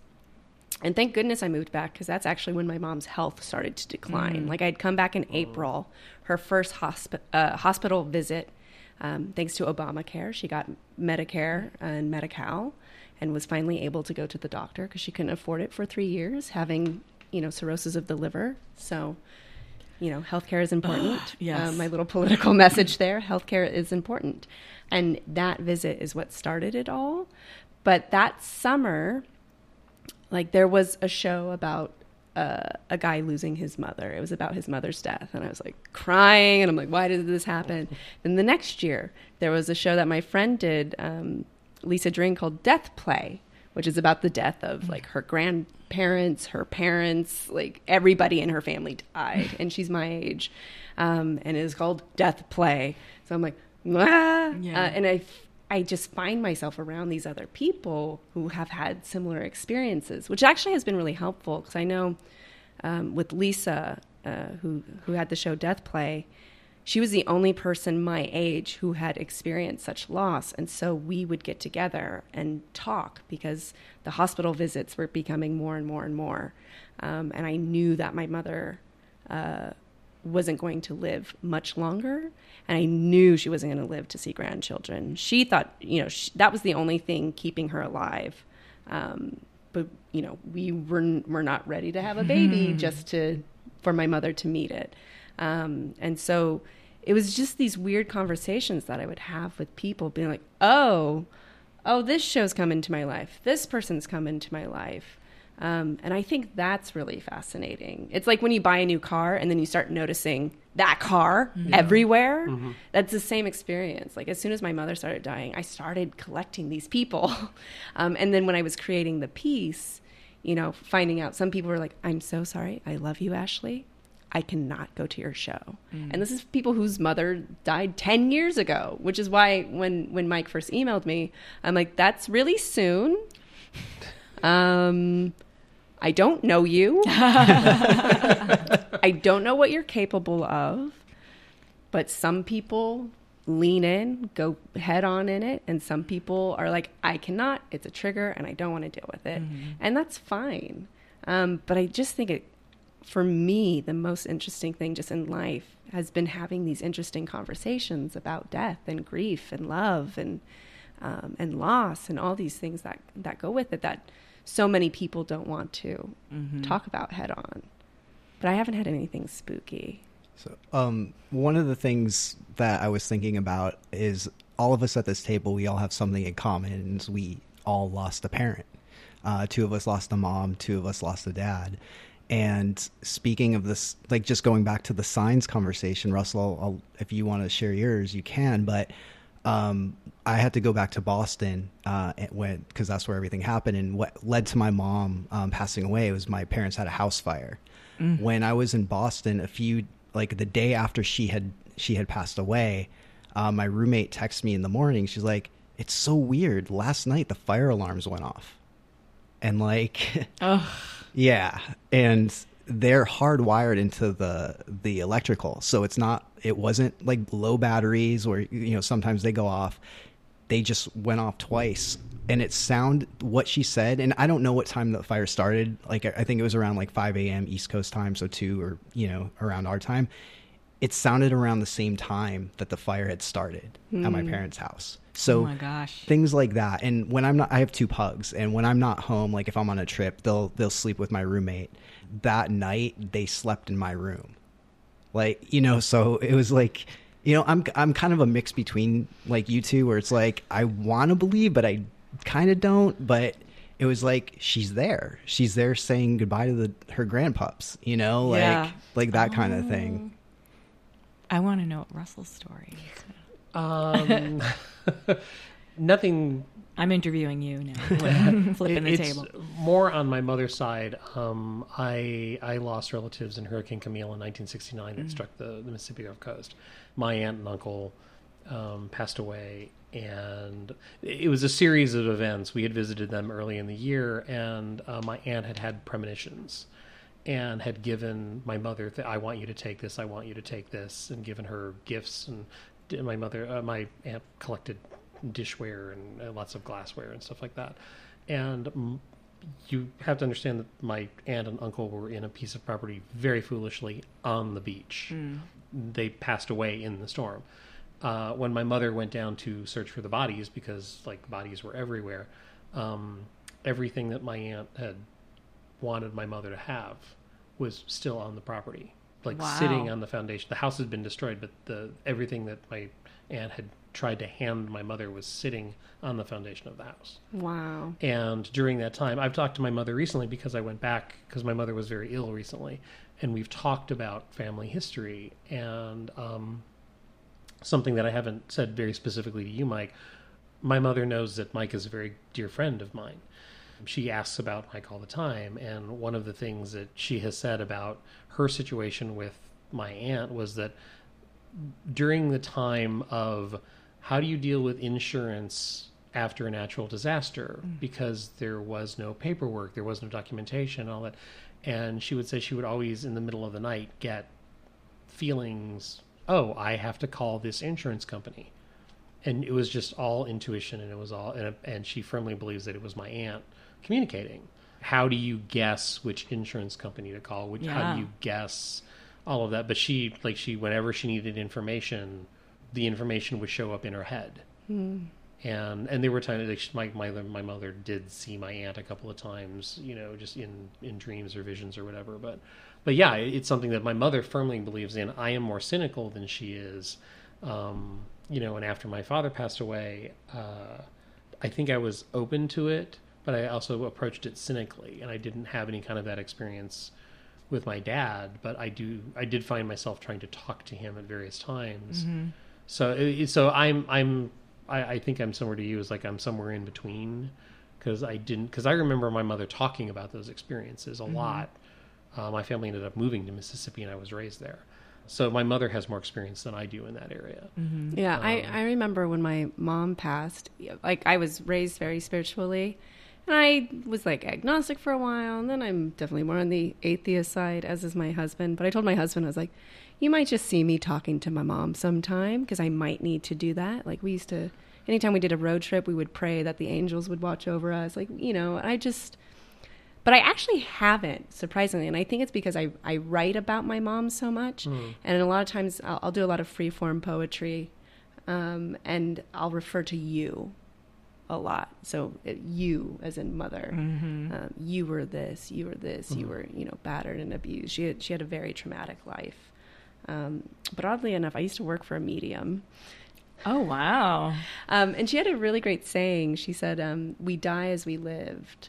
And so I've actually written about that too in poetry, because I wish that she didn't die so traumatically, because she lived a lot of trauma, but I wish she died as she lived with me, which was where the joy and the laughter was in my piece. But it's her trauma that ended up killing her, the being attacked and the blood transfusion. But it does make me really think about, then how do we live our lives? I lost a dear friend, my childhood best friend, when I was 24. And, when you lose somebody your age at such a young age, it makes you think, oh, shit, everything matters. And so it was one of those that I made it a point, if somebody pops into my head, I message them. Wherever I am, whatever, I message them. And that came because... Mentally, you mean? No. As in I text them on my phone. Oh, you mean a live person. Not telepathically. Yeah. A living person. Yes. Yes, I see a living person. We're back to reality. Sorry. For the dead, I just write really bad poetry. That's what I do. But that came from, because when my childhood friend died, he had posted on Facebook something about eating ice and hoping to get home the next week, because he was in the hospital, hoping to get home the next week for his birthday. And my mom, who adored him, had posted on his wall saying, oh, yeah, I'm hoping to donate, because he had leukemia and he had a bone marrow transplant. So she's like, I'm hoping, as soon as I move back to California, I'm hoping to be able to donate. And I had the thought of, I should write something too. And then I thought, I'll hold off for his birthday next week. And he died the next day. So that is, I don't have a lot of regrets in life. It's one of those, when you love somebody, you let them know. Mm-hmm. And I always say that the people who are in my life are there because they want to be. Mm-hmm. And so with death, it just makes me appreciate all those people that I have in my life. Like even in creating my show, the fact that I got Melissa, she's the only person who could play my mother because she's a lifelong dancer. She looks so much like her. So I knew she would handle the physicality of it, and that and she's so open and warm. My stage manager, Christina Bryan, who's my work wife, any project I'm working on, I'm like, girl, you're with me. To Dave McKeever, who did music for me. Oh, and it was, wow. I didn't know he does music. Yeah. So he composed all the music for me. Awesome. And it was his wife who was like, I think Dave might be a good fit for your show. And he's perfect because it's ambient and kind of mechanical and eerie, but not like it's all these things. Which actually, it's funny because that's one of the questions I have on the sheet of paper in front of me is to ask you about the development of I want to say soundscape because it's not really a soundtrack. Yeah, soundscape. That's a perfect way to describe it. So again, I wanted to create that week as real as possible, but also as a director, I think in terms of music. So the piece that I devised last year with Melissa and a group of people was an ensemble piece, all inspired by Los Angeles. I love LA. It's been good to me. So I love that story about your dad because I love LA and it's become a home for me. And so we were devising this piece, and so much of when I'm like, I have this vision, I don't know how to make it happen, and then I find the right piece of music, and then it just sings to me. I'm not a musician. I wish I was, but I think very much in terms of soundscapes, and music just gives you everything that you need without saying anything. And that's exactly what I wanted. And so I had posted on Facebook saying, hey, looking for a music composer that will work for cheap. Thanks. It's for my dead mom. I definitely pulled out the dead mom card. Yeah, play that card. Yeah. Like, hi, I'm sad. Come to my show. And so Monica, his wife, had messaged me, and so he sent me some of his stuff. He has this instrument called the Shagstaphone, which he created himself, and there's no way for me to properly describe it, but it's this metal thing with like this horizontally with this metal rod up top so he can manipulate it, and then he processes it through the computer and adds on layers and other things. But the quality of the sound is so mechanical and eerie and weird and strange. Like you've never heard something like this before. And so I, told him some of my influences of like Olafur Arnalds is somebody whose work I listen to a lot and like to devise with because there's so many layers and it's fast and then slow and so different composers like that who just do very interesting things with sound.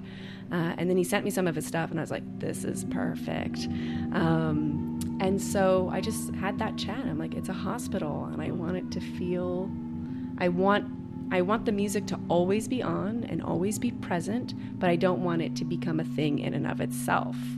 And he did this beautiful work. I remember the first time we worked with the music, because I get uncomfortable in silence. And so I was adding all these other little tasks. And I sing a couple of times to my mother because it would soothe her. So I sit there with music and I sing to her. And so I actually had more of those bits originally included. And then when we heard the music, I was like, I don't need to do anything.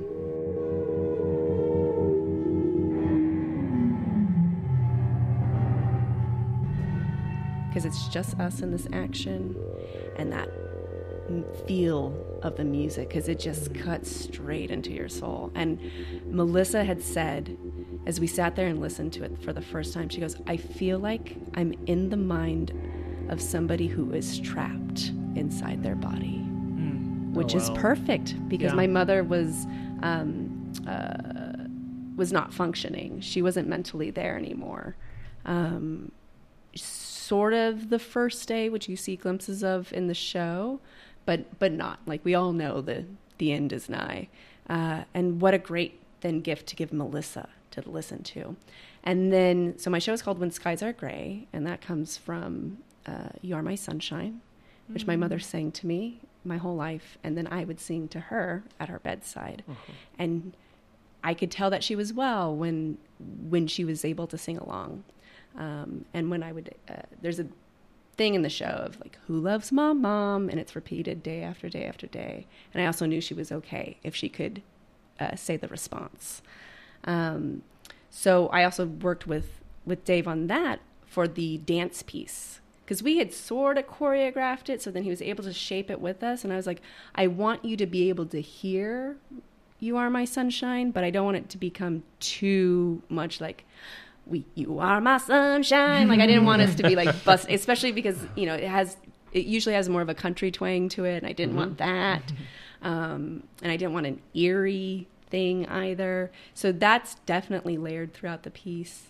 And then on the Christmas day, it's actually a piece of his that he had sent me to listen to, Silent Night, that he had done on the so as we were like, what should we use for? Oh, wait, didn't Dave make a piece already for Christmas? Let's use that, because that's sad and works for this very sad Christmas. So it was really organic. And I created this back in January, and we did 2 workshops in February, which was perfect because he's involved in the Fringe, and I knew I wouldn't see him again. And then my actress is a professor at Glendale Community College, and so the semester started in February for her. I teach at USC, so thank goodness we created everything back in January, because if we had to wait till May, I would have had a heart attack. Yeah. Like, the pressure to, like, even in May, I was getting anxious about not having enough rehearsal time, and then we totally did not need that much rehearsal time because it was already in our bodies. We just reshaped our final dance piece, and that was pretty much it. It was, yeah. And then that music really just, I'm still so thankful for that because it's perfect. Oh yeah, it adds so much to the show. It really does. I have a question also concerning music. You know, you, Sam, have touched a couple of times about you're a singer-songwriter, which you seem to differentiate between that and storyteller. I don't personally. Yeah, a good singer-songwriter is a good storyteller, as far as I'm concerned. Yeah. But how did you end up with the structure of the show? Because it's a wonderful piece where you do visit 12-year-old Sam, and the adult Sam reflects, and you do have the stories of Duran Duran. How did that take shape? Because your piece, Ashley, is the experiential day-to-day. It's like you're covering a much broader time scope in your show, Sam. Yeah. Was that something that you developed on your own? You said that you worked with Lynn Ferguson, yeah.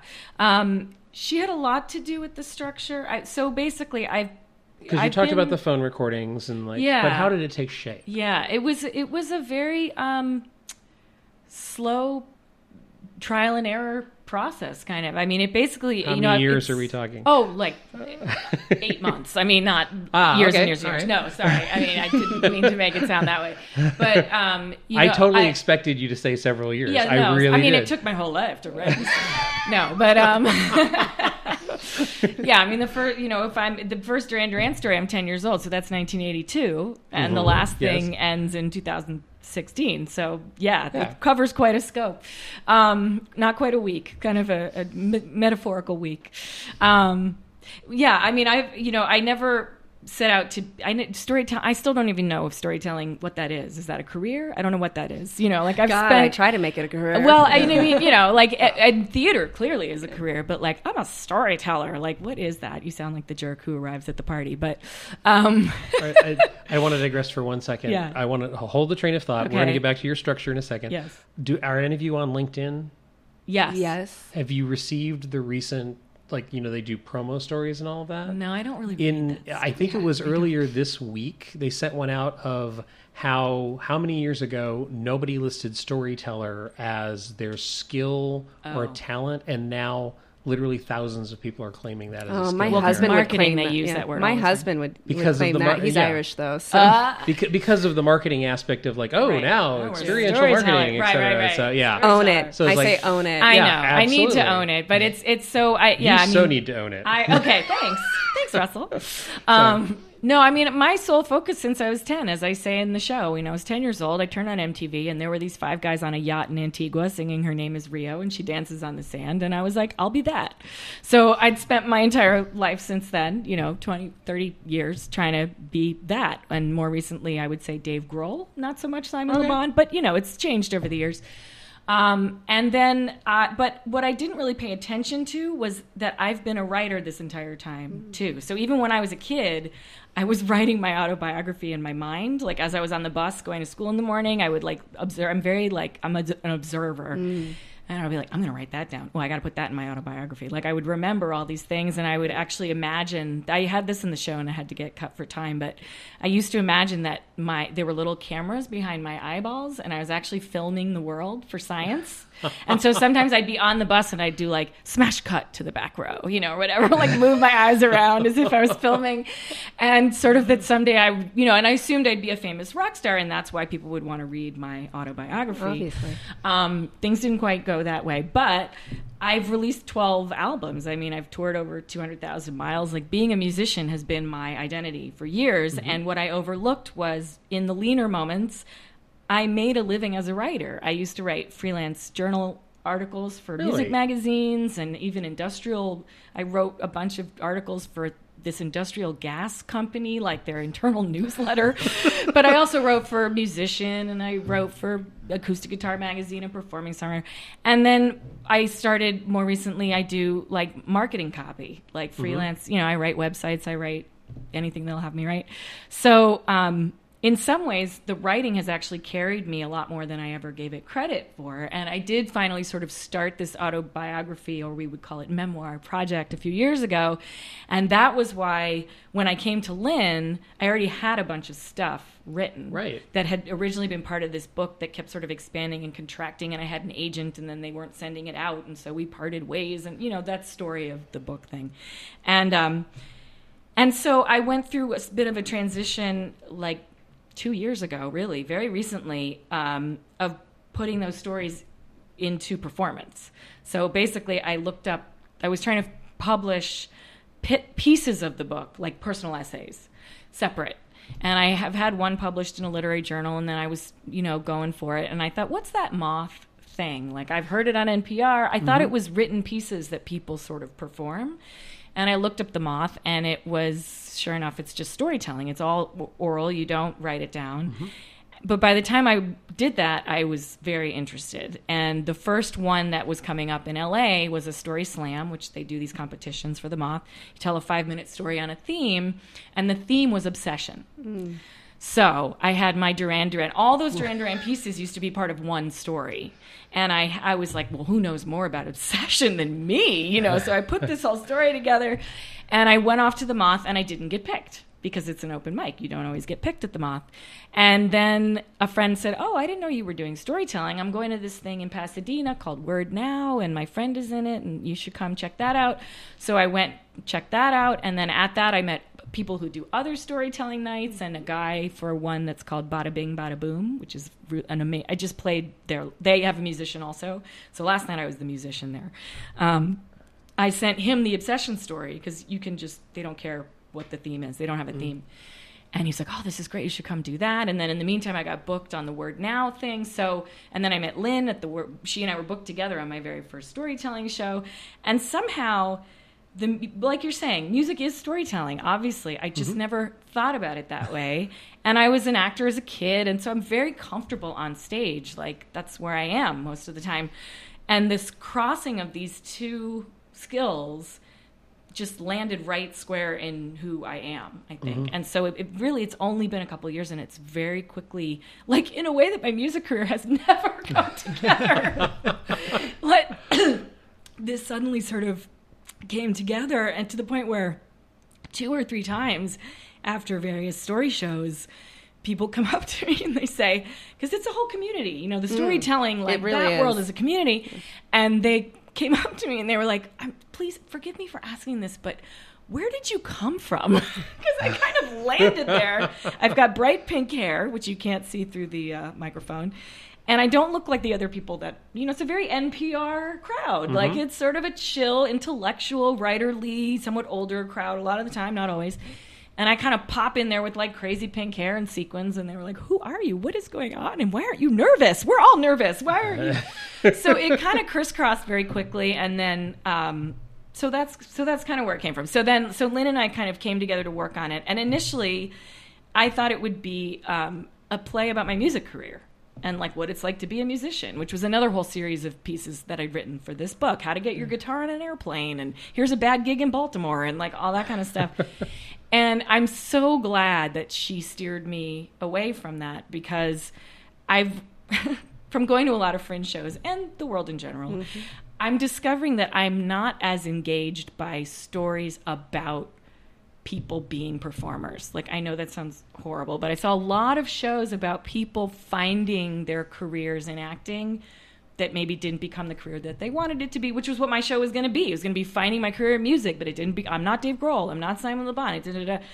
And instead, what came out of working with Lynn and focusing on dead people is the music is really just the foundation of everything. It's not questioned. I'm not proving it. I'm clearly a musician. This is who I am. I'm not talking about when I booked a gig or, a bit in the Maribel story, because that was my very first tour, and it felt very gratifying to be getting, standing ovation and signing autographs, and it was like all my idols, it was very exciting on a small scale in a coffee shop in Laramie, Wyoming, but very exciting. It still happened. It still happened. But we realized that it really was about a human being who could have any job. Because I'm a musician, my songs, which I've been writing my whole life. So some of the songs in the show are 2 years old, and some of them are 20 years old. Mm-hmm. And they all come together in the same show, because once we put them in with the stories, like the song I wrote for my dad, and thankfully actually before he died, so he heard that story. So I wrote that in like 98. The Maribel stuff I wrote right after the car accident, the song for Hal, so these things have been happening all along the way. And it just kind of went right in like a puzzle piece. We had to pick like which songs. Initially I had more, and we had to cut some of them out, which I think mm-hmm. is good. And so initially we started working together in about October 2016, and I was struggling. I didn't know what I wanted to do. I came in with a piece about me being I had a fire phobia when I was 6 or 7. And as a whole piece, I got sort of trapped in the bathroom one day at a deli with my parents out in the other room. And I wasn't really trapped, but I was having some 6-year-old issues in the bathroom and had to deal with something. And I was only terrified because I thought the restaurant was going to catch on fire and everyone was going to die. And I didn't think I was going to die. I thought I was going to be abandoned by the world because they were all going to die in the fire. And so there was a piece about that. And then I had a piece about the Duran Duran Obsession story that mm-hmm. I had done for the shows. And I was suddenly, like, all of a sudden one day I just brought in this wealth of material, and I had songs, and I had sort of begun a script, and like Act 1, and let's talk about death was the first line of the show. And what was so interesting was that it was very TED Talky. Like, it's a funny world these days with TED Talks, because especially with a one-person show, you can easily fall into really what could just be a TED Talk. And you have to and TED Talks are wonderful, but they're not theater. And you have to figure out why a TED Talk is a TED Talk and why a play is a play. And we had a lot of conversations about that, especially with immersive, I'm sure. You have to find that. And so I had this very presentational, like, let's talk about death. Let's talk about touring. Let's talk about... And she was like, no. Like, I'm putting the kibosh on that right away. And so she said, this Duran Duran stuff is so rich, but it's so unmatched to everything else. I think this is a motif. This is not a chunk. We need to weave these stories through. And so I have even more, of course. I have endless stories about Duran Duran, but we picked the ones that we kind of put them chronologically, and we picked them to sort of, the ear piercing comes after a lot of the Maribel story is about her eyes.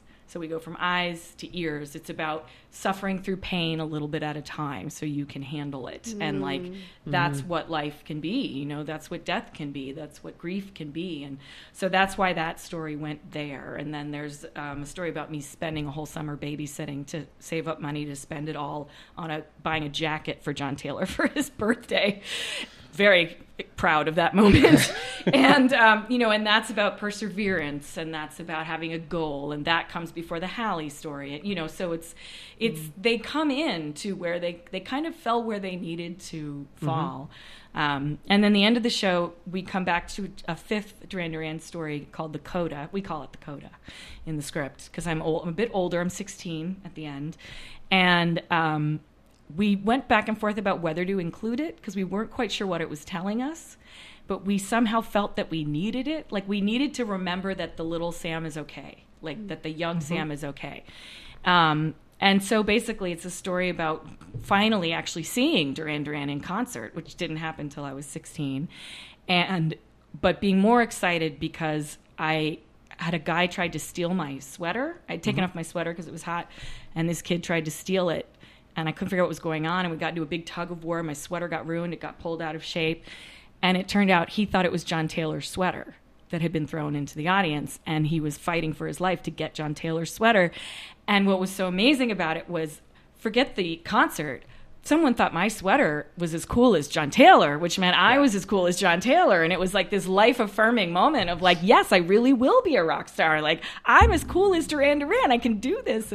And we just thought this is... And yet we sort of kept the sweater as another death. Like, I lost my coolest sweater, but through it, I became a rock star. So it kind of became a part of me. And so that is that final moment in the show where you say, they become a part of you forever. And that's true about life and death. So as far as, it's funny because I don't really deal with grief in the show. Like as soon as someone dies, that part is over and we move on to the next thing.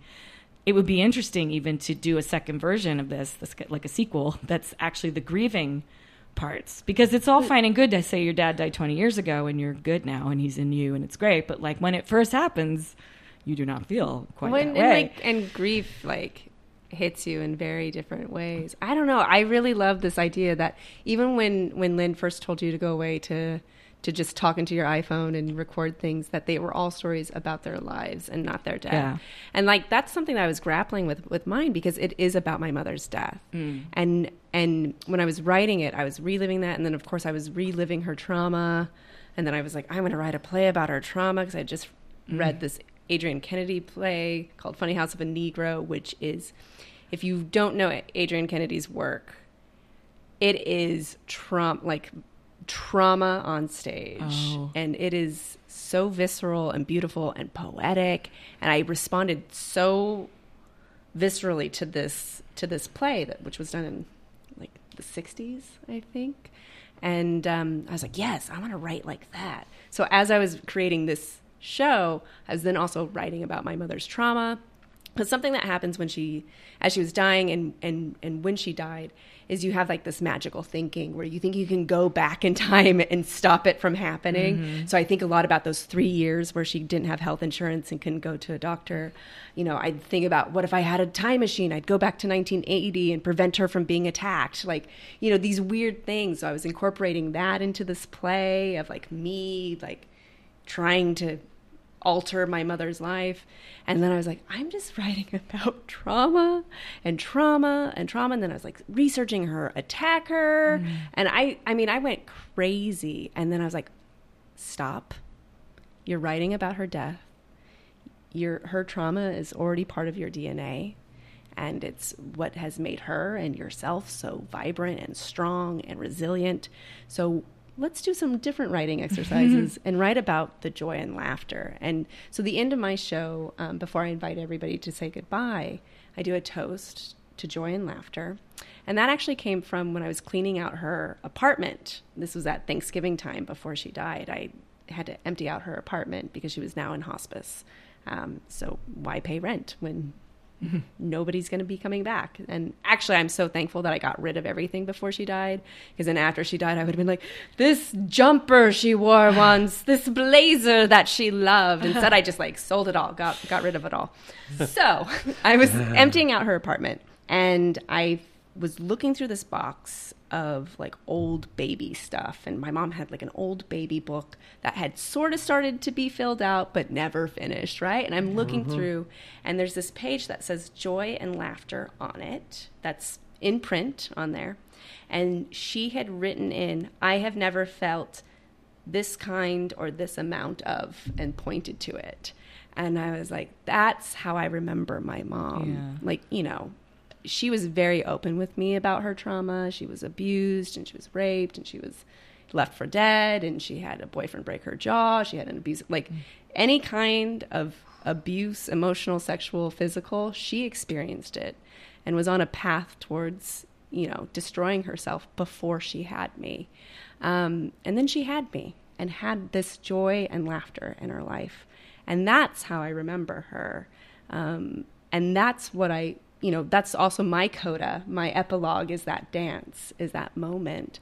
Because, yes, the grieving and the death is hard, and it all affects us differently. But also, how wonderful to then be able to remember and share those amazing experiences that you had with those people who have profoundly shaped you. Yeah. So much so that you're doing a show about it, and that you've written songs about it. Like, that must be really healing. I have found writing for me has been so healing. And I dabbled in poetry when I was younger, and songwriting when I was younger, and it's just with my mother that it just flows out of me. Like, you can't stop the words coming out. And what a gift to be able to use that to try to make sense of the craziness that's going on. And it's also something you can share. Yes. So you can, and what's funny is, you know, I'm so much more comfortable, increasingly less so, but I'm so much more comfortable doing the songs than doing the storytelling, because that's like the songs I can do in my sleep. I've been doing them for a billion years, and I can just do that. So often in the show, I'm in a difficult moment in the storytelling, and in my mind, I'm like, if I can just get to the song, I'll be fine. And what I think is funny is, like, I can get to the song, and I have little techniques that I've developed over the years to not cry in my own songs, because you can't cry and sing at the same time. Like, my goal is always, not goal, but like, it, you know, audience cry, good. Performer cry, bad. You can talk and cry a bit, but you cannot sing and cry. So once I get to the song, I'm not checked out, but I'm in my safe place. Like, this is where I know myself. And what I think is funny is I think the audience, that's their emotional, I mean, I would ask you guys, I guess, but I feel like that's the moment when the audience really kind of loses it, because they've just heard the song, they've just heard the story, and the song is like noise, so they can kind of cry under the song. That's what I kind of have experienced. Like, I hear them sniffling sometimes, and I know that, like, oh God, now I can let go, you know, because she's playing a song, so nobody can hear me, and I can cry now. And I think also the songs, you know, the songs don't really retell the story. The songs go more into the emotional, abstract. I don't know. I'm very bad at talking about it, actually, because I don't really know how they interact, but they do. They somehow work, and I'm not quite sure why. But reflections of I each think other? It's reflections, and I think it's sort of like the story about, maybe the songs are part of the grieving, actually. I'm thinking about this for the very first time. But, you know, as I'm singing about my dad, that's what I've taken away from the experience. And as I'm singing, the song after Hallie dies is called Stupid Crying Song, because sometimes you're just up at 3 a.m. freaking crying, and like nothing you can do about it. And it's not fair, and death isn't fair, and life isn't fair. And like, here's just another freaking stupid crying song, and I got to do it. So that's the grieving there. And then the Honey song, which comes after Maribel, called Everyone Honey, in this sort of sing-songy voice, which was very mature for a 23-year-old and felt so adult when you were hanging out with her, and she's calling you honey, but not in a romantic way. It's just grown up, you know, so fabulous. So her song is called Honey, and recalls the road trip that we had. And I think maybe that's kind of what it is the songs are where the grieving happens, because the stories are not about the grieving. So it's interesting. But there were a lot of pieces that because it's, you know, Fringe show is a very set bit, it's a format. It's usually 60 minutes or less. And I had stories that extended past their deaths I think in every case. I mean, there was a scene in the hospital when my dad, he had an aneurysm, and my mom and I were in the hospital all night long, and there was a scene of what happened after that, and he actually, because he had a wooden leg, they gave me his leg when he died. Like, they didn't know what to do with it, and I put it in my car, and I took it on tour. Like, I didn't know where to, I wasn't going to throw it away. It wasn't an up-to-date prosthetic. Like, it was wood with Velcro. Like, nobody was going to take this thing as a donation. And so there was that piece of the story, and then, like, after Hallie died, you know, I found all these artifacts, and then after Maribel, like, I saw her in the hospital before she died, which was very weird because I was up and walking around, and there's her family, like, sitting next to her. She was on life support, and then, like, the wake was on my birthday, and after her birthday, after the wake, we went out to eat, a few friends of us. And somebody, I guess, I got up to go to the bathroom. I guess someone mentioned it was my birthday. We were at this place called the Old Homestead Steakhouse in Chelsea, which has been there like 100 years. And I come back from the bathroom, and the waiters bring out a birthday cake, and they start singing to me. And we're all dressed in black. Like, we've just been at this wake. Oh, my. It was so inappropriate and so bizarre. And I don't think anyone knew that this was going to happen, but I think it's the Old Homestead. Like, this is what they do when it's somebody's birthday. They stick a candle in it, and they bring it out. So there were all those kinds of stories to share, but we realized, like, no, really the story ends when the person dies, you know, and that's where this show is. But and I think there's more to the it. songs become a very useful construct. Yeah, It's not the end of the story, right. like, and I'm speaking as the audience member.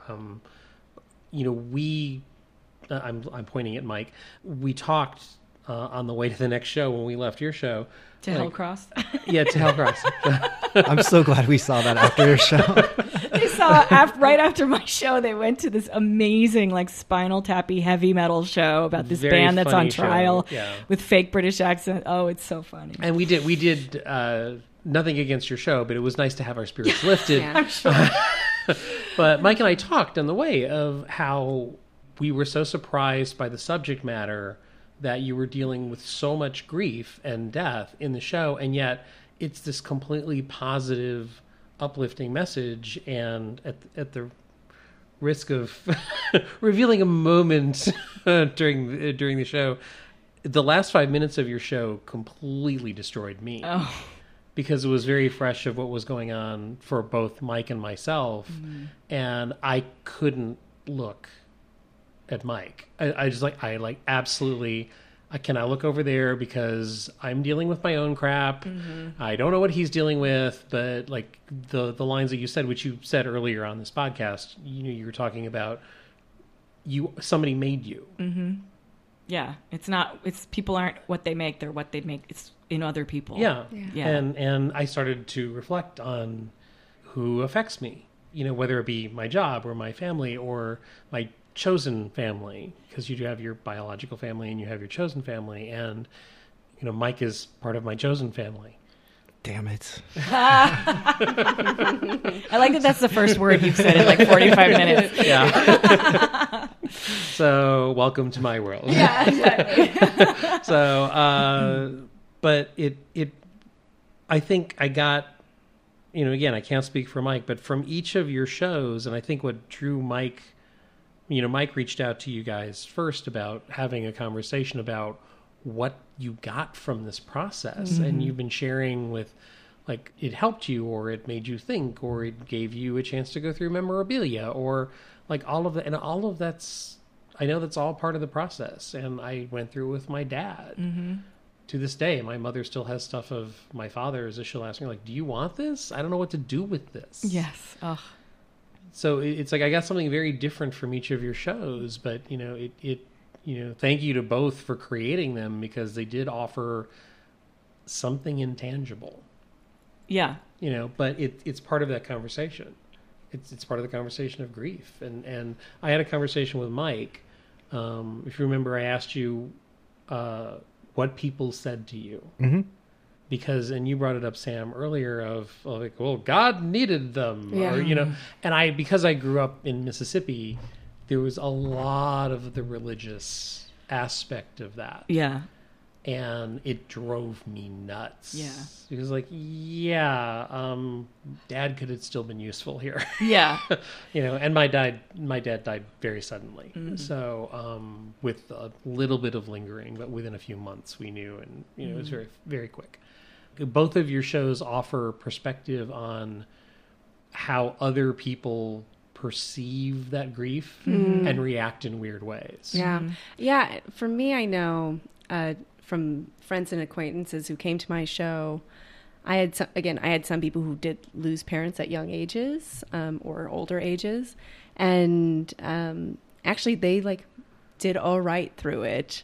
And then of course the dance piece, if they weren't crying, then that's usually what gets them.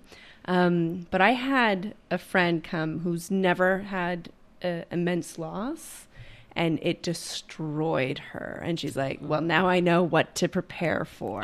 Because you never know, and I'm so OCD, and I'm a producer, so I'm constantly planning 5 steps ahead. And I had this checklist of all these places I would need to call, and because I had power of attorney, so I had all the things that I would need to do, for when my mother died, to take care of, send them death certificate. I was like, okay, I looked up how many death certificates I would have to get, this, that, and the other. The one thing I forgot was to call a cremation service, which is in the piece. And it's the second to last day where I'm like, I'm supposed to call a cremation service. And I don't know if that comes across in the piece at all, but it's very much okay, we're just waiting for her to die. Let me finally make that call that I did not think to make, because I was so busy dealing with the person in front of me.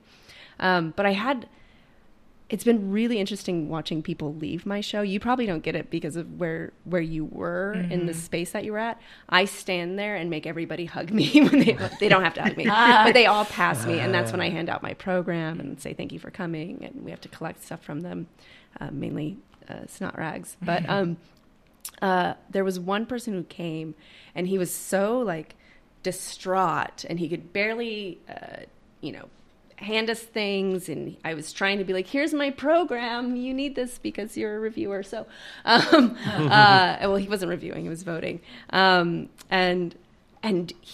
somebody else had told me, so he was a nurse. So they wear little badges when they're a nurse, so that my stage manager can find them. And he left without even giving us that back. And we're like, crap, I'm going to have to make another thing. And then John, who runs Thymely, was like, oh, I have this thing for you. So this guy, just came into the common room, just sat down and was like, that was too real. That was too real. And just sat there kind of in shock for a while, which I love it. It's such a weird feeling to feel happy about making people sad. But one of the things that it's cathartic, I think. Exactly. Yeah, it's cathartic. And also just the fact that you had that effect. Exactly. Yeah. And that's what I mean, my devising company is called the Visceral City Project, and it's about creating these visceral experiences. And, I think a lot about my mother and how that affects me as an artist, of how she was able to make this beautiful life for us from so much trauma and pain, and never hiding that trauma and pain from me. And so I'm all about trying to find beauty in the pain, and what can we learn from this? And that's a lot of why I made this piece, is trying to find beauty in the grief, the ritual of the daughter coming day after day to take care of the mother. Mm-hmm. Just these things. It is a dance. It is. Mm-hmm. And it's horrible, but I'm there, putting lotion on her, doing her hair, singing to her. We all do these things because we have to find beauty in these things. And fun fact, my grandmother, whom I love very dearly, I'm the only artist in my family. I did not grow up with artists at all. But I had called her for something, and she had received my news, my e-blast. And she was like, so I'm not coming to the show. And I was like, yes, it's the correct answer. You should not come to the show because you lived it. You were there. She's like, but I don't really understand why you're doing this, and I don't think you should be doing it. Oh. And I think it's just an older way of thinking of why are we showing the ugliness? She doesn't want her baby girl, her only daughter, to be remembered like this. And I don't see it like that.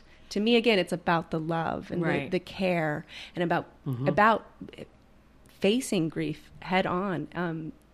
And so that process has been very interesting. I keep looking at my postcard because, fun fact, this is an actual picture that I took that I've Now I need to obviously look at it. modified and altered. But that's the last picture that I actually ever took of my mother. Oh, wow. And you can sort of see her up in the top there. She's clutching something. So that was Christmas Day.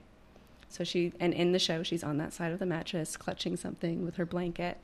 But I snapped that Christmas Day and then decided to use it for that. But it's this process of, and we've touched on this, of immense pain and realizing just how much that person has shaped you.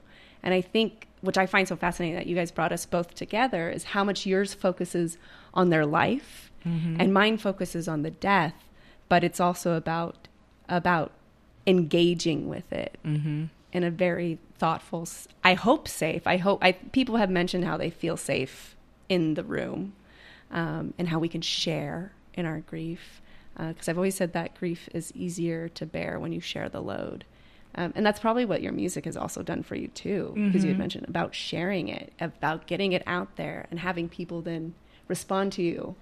Yeah. Oh yeah, I've had that experience. Well, it was funny in Scotland because Scottish people do not like to show emotion. No. So they would just leave. Like, some of them would talk to me, but I would come upstairs. I was in the basement theater and get my set put away and show up, and like nobody was there. But then they would Facebook email, like later they would be like, oh, your show, but like they were not ready to, and most of them were not ready to engage, which was kind of funny. But the first song I wrote after my dad died was really the grieving song. It's called Solitaire, and we only needed one song per section, so it's not in the show. But I was living in the East Village in the city. My parents live on the Upper West Side, where my mom's still in the El Dorado, where my mom still lives, which is the first song I play. And so once a week I had a voice lesson up near them, and I would go up for the voice lesson, and then I would come over for dinner because, free food, musician, pretty much attached to the hip. And then my dad would drive me down 2nd Avenue home because the lights are staggered down 2nd Avenue, a little bit about New York, so you get there faster. And so the song is really about what he left, not what he left me with, what he left me with, but also, had I known 20 years ago I was writing this show now, it's literally about what became part of me from him and sort of the ways in which we're similar. And the reason it's called Solitaire is because as he was writing, he had an office across the street from our apartment that was actually the ground floor of a brownstone. It was an apartment, but he used it as an office this whole career. And we actually had the same phone line that rang in both places. So any day that I ever called home from school, if I was sick, if I had a problem, wherever I was, he would pick up right away because that was his phone too. And he would, when he was thinking about stuff, he would play solitaire cards, like actual cards. This was the 80s. So he was always playing solitaire as he was like working through an idea. And of course, I play solitaire too. And after he died, in the months after he died, there were many nights that I couldn't sleep. And I would just get up in the middle of the night and play solitaire, like down on the bed right in front of me. And so it's, the line is every round of solitaire as I try to sleep. And, it's all these moments of like, now I have your shoes and every half-written page and songs from Fiddler's Roofs, because that's he knew the guys that did Sheldon Harnick, who did Fiddler on the Roof. Mm-hmm. And so like that feels like it's part of my life, that show. And it's all about Jews, which my dad's side was Jewish, my mom's side was not. He was a Jewish atheist, but he was a Jew. And so it's songs from Fiddler's Roofs about daughters who have come of age, because the big song from Fiddler on the Roof is sunrise, sunset. And so it was all these little pieces that were sort of part of this tapestry of who my dad was to me after I lost him, that would hit me like in the middle of the night. And it just was, it's sort of a managing of all of those things is what that song is. And, he'd never walk me down the aisle and like that kind of stuff, which funny enough, I don't know for you, when did you get married?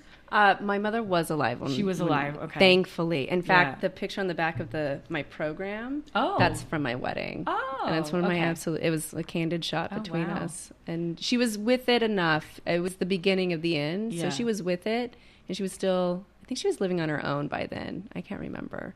She must have been. So thankfully for that, but it's the children thing that's going to be hard. Yeah. I mean, and it's funny because the line in this song Solitaire is, and it repeats and repeats at the end, is "You'll never give me away, I'll walk that aisle alone." Which that was I was 27 when he died, and that was sort of one of my biggest fears, is like, I didn't have a boyfriend, I didn't even know when I'd be getting, it's not that I really was like, my goal in life wasn't really to be married, but I knew eventually, again, I assumed I would get married. And being in love is nice, being in love is nice, support, And then I eventually, I did get married, and a lot of people were worried for me, because like, what's it going to be like if your dad's not here? And it was honestly fine. Like, it was such a happy day, and my uncle walked me down the aisle, and everybody was just excited, and George wore a kilt, it was adorable, and like, it was fine. Like, I didn't really feel sad at all. I felt like I had picked the right guy, and like, my dad had sort of not led me to George, but like, I mean, ironically, George is a screenwriter, my dad is a screenwriter, they never met, which is like tragic, because George could have gotten a leg up a lot sooner from that. But it felt right. It just felt like I was marrying the right person, that, and like, seeing my dad not just be a dad, but be a husband, and seeing, my parents had a good marriage, and like, seeing that helped me keep my standards high. And I was like, yeah, this is, I mean, it's not like I almost got married to the wrong guy, but like, this was definitely the guy, like, again, I picked the right guy. As you say, like he is still a part of you, and what he taught you and what you learned from him is always going to be there. Yeah. Because I think a lot about that for when we do have children, because I think a lot about how amazing it is that my mother was able to raise me, having experienced so much trauma and pain, and then to turn that around to be such an amazing, playful, joyful mother.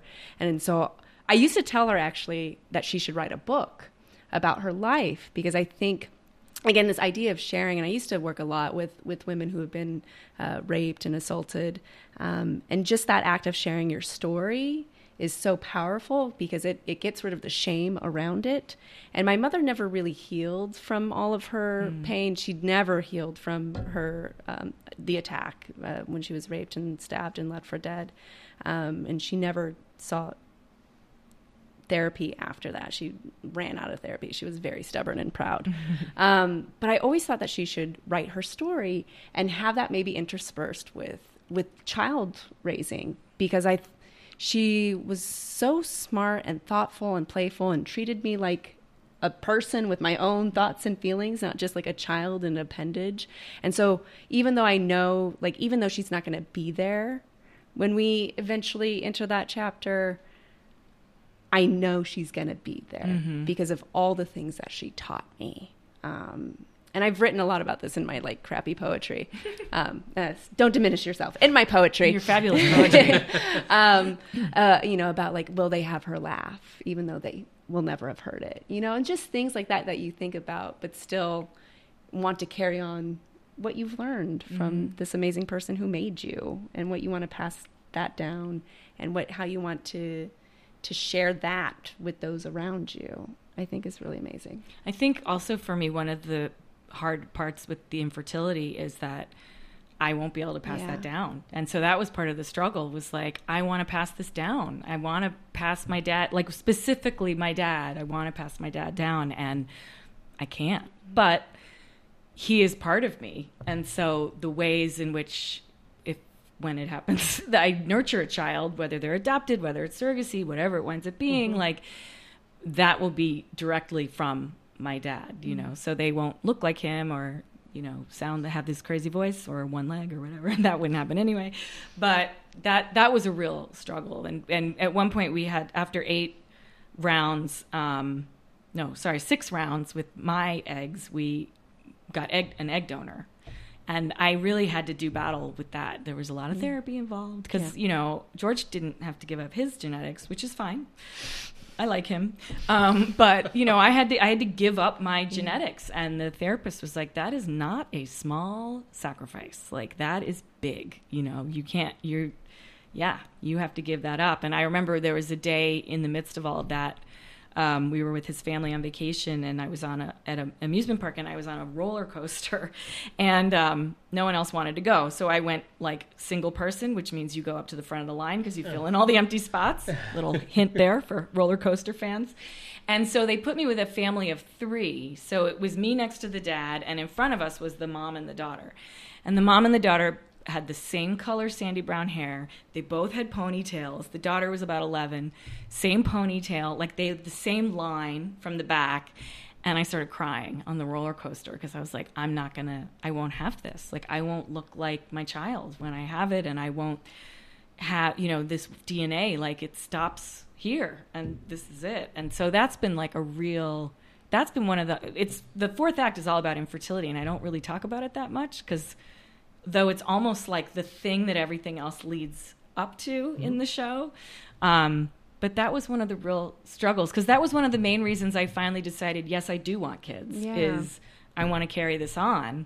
And then after so many tries, I was like, I can't do it. And what's interesting is I was the older daughter, and I was born 9 days before my dad's 43rd birthday, as I say in the show. So he had his first kid at 43. Wow. And so in a way, by having kids older, I'm 45, I am carrying on who my dad was, because it was career, and artist and writer and performer. He wasn't a performer, but, and so I think about it's a little more meta that way. But, I think about it that way, but it helps. I'm really glad you guys are talking about this, because this grief for me is so fresh, and I'm a noob when it comes to this kind of stuff. So welcome to the club. Yeah, exactly. So when you mentioned earlier that it will hit you at random times, like I'll be driving home because I will have those thoughts like, oh, if I ever get married, my mom won't be there. Oh, I'm so excited. I got a job promotion. Oh, I can't tell my mom about it. But like, you're making me think about it a lot differently now. So thank you. Yeah, I had that, like even my show, like, I want to tell my mom, and then it's like, wait, no, it's about her death. I can't tell her she's dead. And even when so I've been a teaching assistant at USC for a couple years now, and then finally have been hired to teach an actual course this next semester. Congratulations. Thank you. Excellent. And we opened a bottle of champagne because it's something I've been working for a couple years now. And it's teaching contemporary theater in a changing world, which I am a contemporary theater artist, so I'm super stoked.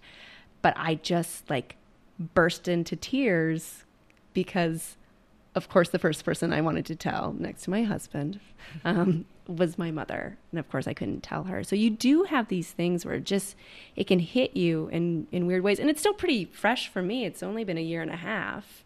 And I made a show about it. And it is really interesting how it hits you. And you think, oh, I can't tell them this. Oh, I can't tell them that. And I try so hard to be thankful for the 30 years that we had together and try to remember that. And again, realizing that those 30 years together, those years that you had together, it is going to prepare you for the years without them. And it sucks. It fucking sucks. There's no easy way to say it. Yeah. It fucking sucks. Yeah. But again, this is the thing that I marvel about, the human will of perseverance, because that was my mother. She was a fucking fighter, and she raised me to be one too. And so I try to honor her with that. 4 days after she died, I was in the rehearsal room for a show that I was devising last year. And the greatest way to honor her is to do the work. Mm-hmm. The greatest way to honor those that we love profoundly is to do the work, is to live our lives.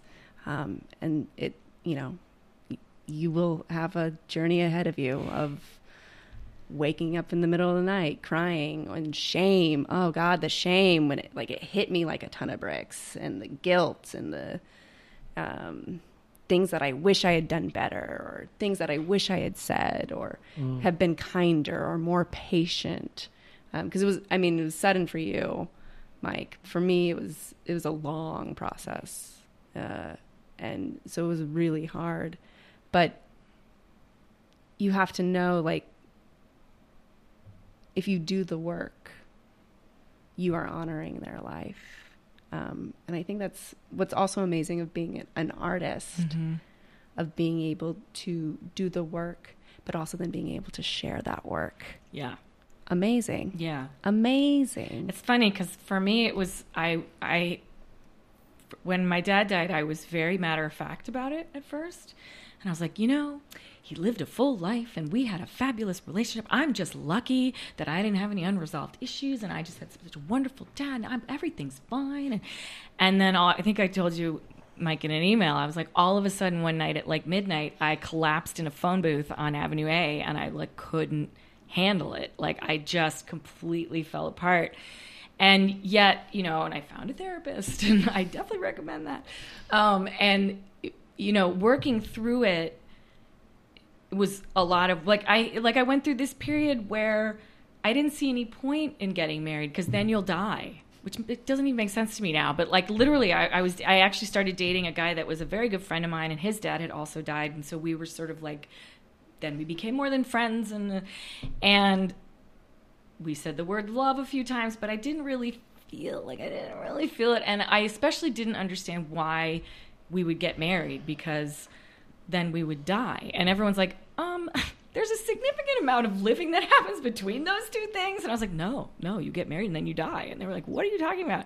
So I had to kind of, it was almost like my whole life got compacted like this, because all I could see was death at the end. And then it took a while for it to sort of like expand again into like the unknown and the length of time that we live, But then when I was dealing with the infertility stuff, that was a different kind of struggle. And it's interesting because I had a different therapist. I'm not always in therapy, but I had a therapist for that. And she was really helpful. She said, well, the problem is not the problem, but like this kind of grief that I had with infertility is called complicated grief. Because I had a lot of ambivalence about being a mother, about having kids. Was it going to destroy my life's work? Was I never going to be able to be a musician anymore? Like, can I go on tour? How am I going to do this? And she, and everyone's always like, oh, but once you have them, it's just, we figure it out. Oh, once but when they're yours, because I was like, I never really cared about kids that much. And everyone's like, but when they're yours, you just, right away you fall in love and you'll see. But I could never get to that point. I never got to that point of where you resolve all of those issues. If you do, I don't know, as a mom, because I couldn't make the kids. So I couldn't, so she was like, that's complicated grief. She said, the grief you had for your dad, that's actually, it's called simple grief. Because, you weren't like people who had complicated relationships with their parents and rough relationships with their parents, they have complicated grief when their parents pass away, because there's a lot of unresolved issues that they didn't get to work through. And it's kind of having her like delineate it, like give it a name, I guess, helped me. Like I didn't know about the simple grief when I was having it, but when I was having the complicated grief, like I would be like, oh, I have complicated grief. Like just having a title. I was like, oh, this is a thing. I know what this is. And the other thing that I talk about in the show is when people experience a death, people do say the wrong things for sure, but they let you grieve. They're trying to help you grieve. Oh yeah, Yes. it comes from a good they place. say in the Deep South, it comes from a good place. The road to hell is paved with good intentions, but Yes. But with infertility, they won't let you grieve because they need you to keep trying. They need to give you hope. And the problem is when it's over, it needs to be over because you have to put your life back together. It's trauma like any other kind of trauma. And the world won't let you stop and make a new path for yourself. And so the other day I just went to here's a little TMI for my haunt life. I had a yeast infection. Woo! As long as you invited me over here, let's get down to it. And I went to the gynecologist, as you do. And most gynecologists in America, and I found out not in other countries, but they're always also obstetricians. It's always OBGYN. And so you go to the gynecologist for a simple checkup or a yeast infection, And the room is filled with pregnant women every time. And they're glowing. Everyone's glowing. The staff is glowing. They all want to talk about how many weeks they are and how great they're feeling or whatever. And you're just sitting there, like literally time and again, I've stared at my shoes, like praying for this moment to be over. Just let me get in the room because it's like so painful.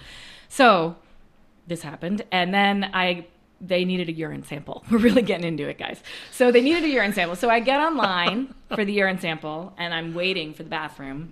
And a woman joins the line, all smiles. Never seen her in my life. And she takes one look at me, and she says, "Is it your first time getting pregnant?"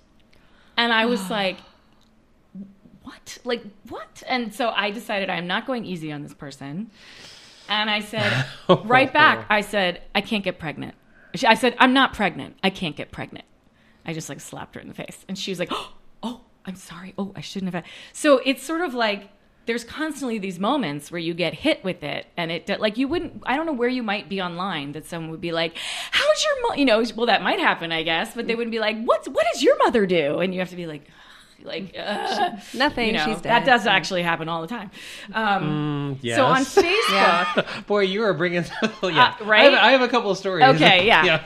So, and you can't, it's hard. Like, it's a minefield. People don't know what's happening for you when they walk up to you. And sometimes you're able to talk about it, and sometimes you're not. Like, I definitely know not long after my mother died, so just a few months, I would be able to talk to somebody and be like, I am now perfectly fine. And then the next day, go through this again then burst into tears. And I actually hate crying in front of people. I do it a lot in my show. But you wrote that. I wrote that. That is all on You're you. owning that shit. Yeah. You're in control. Own it. But yeah, it is like the experience of grief, I think, is so fascinating. Because it's so unique to the person, just like any relationships. I feel like relationships are always so unique to the people involved in that relationship, like a fingerprint. And it's also really fascinating to then, again, we touched on this about how people project their own experiences then onto it. And I'm sure I've even not been great in consoling other people. I'm usually pretty good about it because I've experienced it. Yeah. So, I don't do the, like, it gets better. Like, you just get used to it. It doesn't really get better. Yeah. You learn to keep living. Like, there's not a day that goes by where I don't think about my mother. And for me, my ritual before each show would read a really sad poem to get me properly back in the I'm sad mode. And to, say, "This one's for you, Mom," and then start crying before I enter this space. But it is, you have to just, I'm a big believer in feeling it. And some days, yes, you have to pull it together and keep working. So, like, again, 4 days after, I was in the rehearsal room because we had tech in 2 weeks. And I'd been making this piece with this beautiful group of people. And I said, "All right, guys." And then burst into tears. I said, "So this might happen, but we're here to do the work." And we kept going. And you have to allow yourself that space to wake up in the middle of the night and cry or play solitaire. Exactly. And you also have to protect yourself. Absolutely. Like, there were people when each of these people passed away, there were people that said all the wrong things, and I didn't re-contact them for a while till I was ready, because I couldn't be around people that were going to be unsafe for me. And same thing, with the fertility, there's people I haven't talked to in 5 years, not because I don't like them, but they always say the wrong. I say it in my show. Like, I have a cousin who said, "Oh, you should just take one of my kids. I've got 3 and they're driving me crazy." And I literally have not spoken to her since that day. Because I can't. And I love her dearly. And I can't do it right now. And so, like, with this woman at the gynecology office, I immediately posted on Facebook, like, still in the office. I posted on Facebook that this had just happened and what she said. Such an odd question. Like, what? This is not okay at a Lamaze class. Sure, like, bring up everyone's pregnant in a Lamaze class. It's gynecology. It's not. So anyway, so I posted this on Facebook, and I got like 100 responses, and people with all different levels of experience. Some of them didn't have infertility, but they'd had a miscarriage, but they still looked pregnant, and people would saunter up to them at the grocery store. "Oh, when are you due?" And like, they were just waiting for their stomachs to go back down. The process and the whole thing.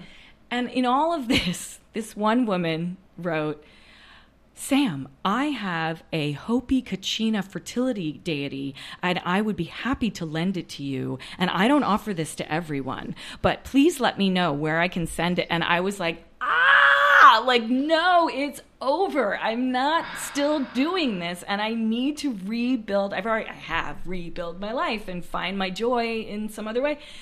And I did not go nice. I wrote right back. I said, do not send me a Hopi fertility deity. I said, we are not doing this anymore. We're on a different path now. And that was, I had no smiley face. No, not like, I did not sugarcoat it. And she was like, oh, okay. I mean, but just so you know, like, it's really special to me. And I was like, no, like, we're done. We're done with this conversation. But that's the thing with infertility is they won't let you stop. They all want to introduce you to their friend who's an embryologist or to try a different doctor. Oh, but did you do acupuncture? And it's like, yes. And I think that everything speaks to a lot of people's desire to help. Yes, and, absolutely. But also people not understanding how to interact with you. Right. When you're grieving something that's so intangible. Right. Grieving something that you can't make, that's not existing. Like, that's a really, that's a mind fuck to deal with. And a lot of people can't properly handle that. Where I know some people, like, they're like, I can't be around this certain friend when I'm feeling depressed because they don't know what to do. Yeah. And I'm like, you can be whatever you want around me because I've struggled with depression, anxiety, like immense grief, trauma, like here's the menu, whatever, because, you know, sometimes you need to just sit in that, and that makes other people uncomfortable. Yeah.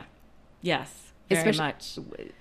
To allow others to sit in that, but then also not being able to fix it. Right. To help it. Yes. And of course, everybody's like, have you tried this? Have you done this? Have you done therapy? Have you? And it's like, it's my life.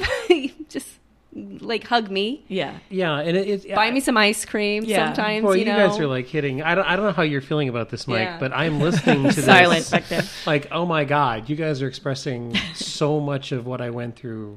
You know, my dad passed away years ago. Like what, 9 years ago? Well, yeah, 9 years ago.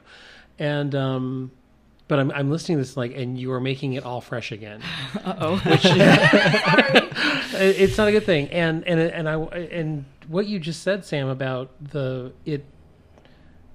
it's not related, but it's related about, like, when my dad passed away, something shifted in me. Mike and I have had this conversation. Something shifted in me about relationships. Mm-hmm. Like, I don't want anyone near me. I don't want to be in a relationship. I don't want to even think about that aspect of my life right now. Mm-hmm. It took me a very long time to figure out, like, this is part of the grieving process, but I do not understand what part it is. It is very, I mean, I don't say this in my show. I make it sound like George and I were all wine and roses from the start, but actually we didn't get together for 2 years after the first meeting at the Xena offices. He was a writer on Xena, Warrior Princess. Yes. And I was trying to get music on the show, so we got connected. But, and he liked me, and then the second time we met, I liked him, but neither of us knew. And then there was this, like, ridiculous John Hughes movie going on for 2 years where, like, I told his best friends, but they didn't tell him, and he didn't tell them because one of them liked me. And, I mean, these are people almost in their 30s, and we were, like, acting like we were 12.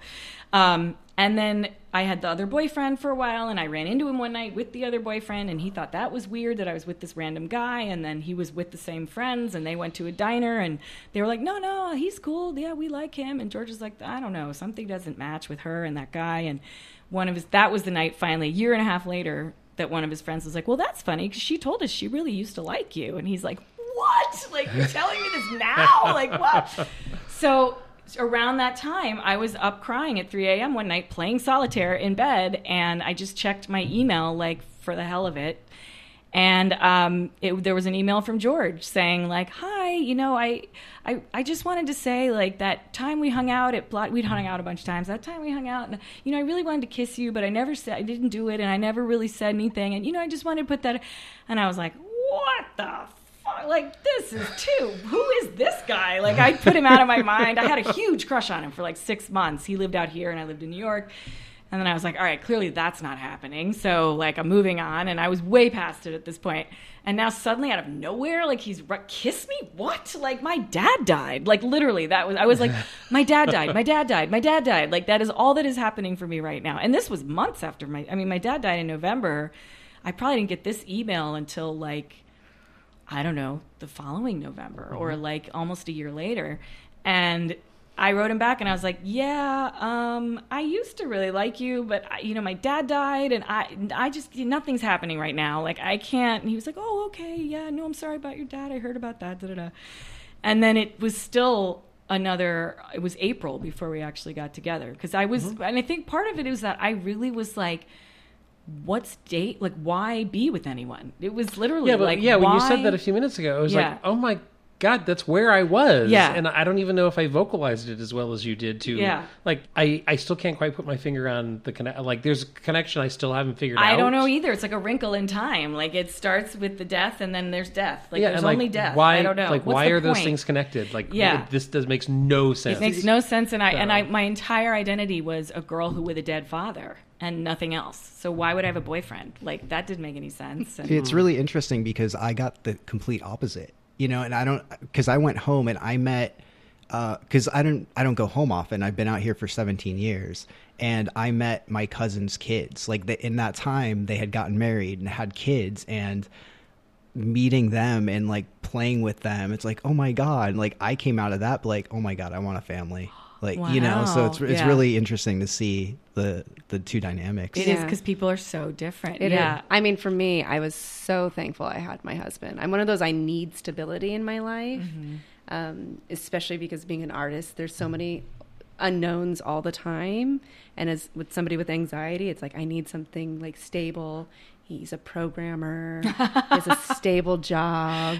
He's even-tempered. Like I think if he were to ever, that's like the opposite of us. I think if he were ever to yell at me, I probably would disintegrate because I can't even fathom that. Yeah. He's so not me, and to have that support, and he is uncomfortable with sadness because he just doesn't want people to be sad. Mm-hmm. So sometimes he would try to cheer me up, and I would have to be like, baby, I just need you to hold me right now while I sob. It's fine. Or sometimes I would wake him up with my crying, and he would make a joke, be like, oh, Jesus, you woke me. Sorry, he's Irish. That's why I'm doing that voice. It's like, oh, Jesus, you woke me up again. And I'm like, oh, I so wish you hadn't explained that. I just got it there. But Jesus, stop crying. Stop your crying. And I would literally wake him up with sobbing in the middle of the night, and he would hold me. And then sometimes I wouldn't wake him up. I was able to just sob quietly. Yeah. But I was so thankful to have that. But for me, which I'm sure is, I mean, it sounded like for you when you got married, you were fine by then because you knew you met the right person. Mm-hmm. I'm personally so thankful that my mother got to meet Finn, my husband. I do tell him, like, I wish you had like really known her before, because by the time he had moved over, she was starting to decline. So she wasn't quite there. And he had met her once before when early on in our relationship, and that was fine. But again, it wasn't quite the vibrancy that she had been. But I'm so glad she got to meet him, because my mother was an asshole magnet, like my biological father being included in that. And everybody thought that I would follow suit. So then for me to find somebody who's so kind and generous and loving and funny was really great. Like even when my grandma first met him in 2012, she's like, he's so nice. And I was like, yes, did you think I was going to date an asshole like my mother did? Like my mother didn't raise me to make those same decisions. And she always told me it's better to be single than to be with somebody unworthy of your love. And I still believe that to this day. I think that's really, really good advice. Yeah. And so I'm really thankful that she got to meet him. So she knew that I ended up with somebody worthy of my love. Mm-hmm. That's so important. And that we got to share that day together. Because even when we got married, I knew that she wouldn't live to see grandchildren. Mm-hmm. I knew it. I knew that the year before she had gone septic and almost died. And I'm so thankful she didn't, because we got a couple more years that were horrible, but also she got to live for that wedding day, and got to see that happen.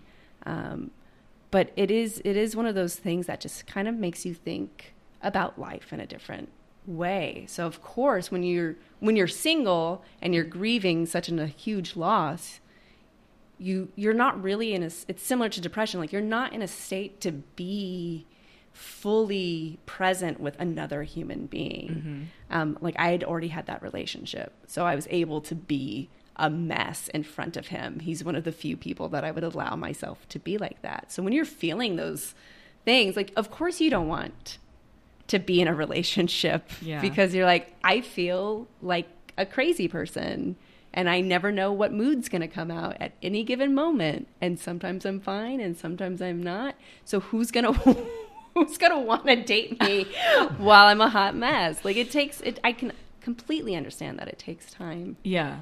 It just felt irrelevant to me somehow. It was like, dating? What? Like, what? You know, like, no. We're playing solitaire and crying right now. That's what the activity is. Like, this is the rest of my life. Yeah. Crying and playing solitaire. A woman with priorities. I totally get it. Let's get this together. What are you talking about, dude in California who missed his chance?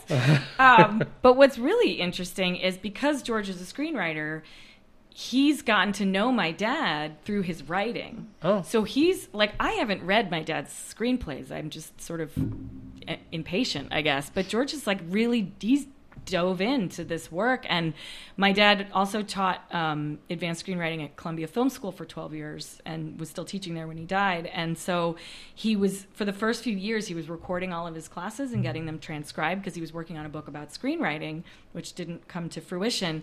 But we have hundreds of pages of my dad's literally talking and working with students and talking about how he creates work and giving them guidance.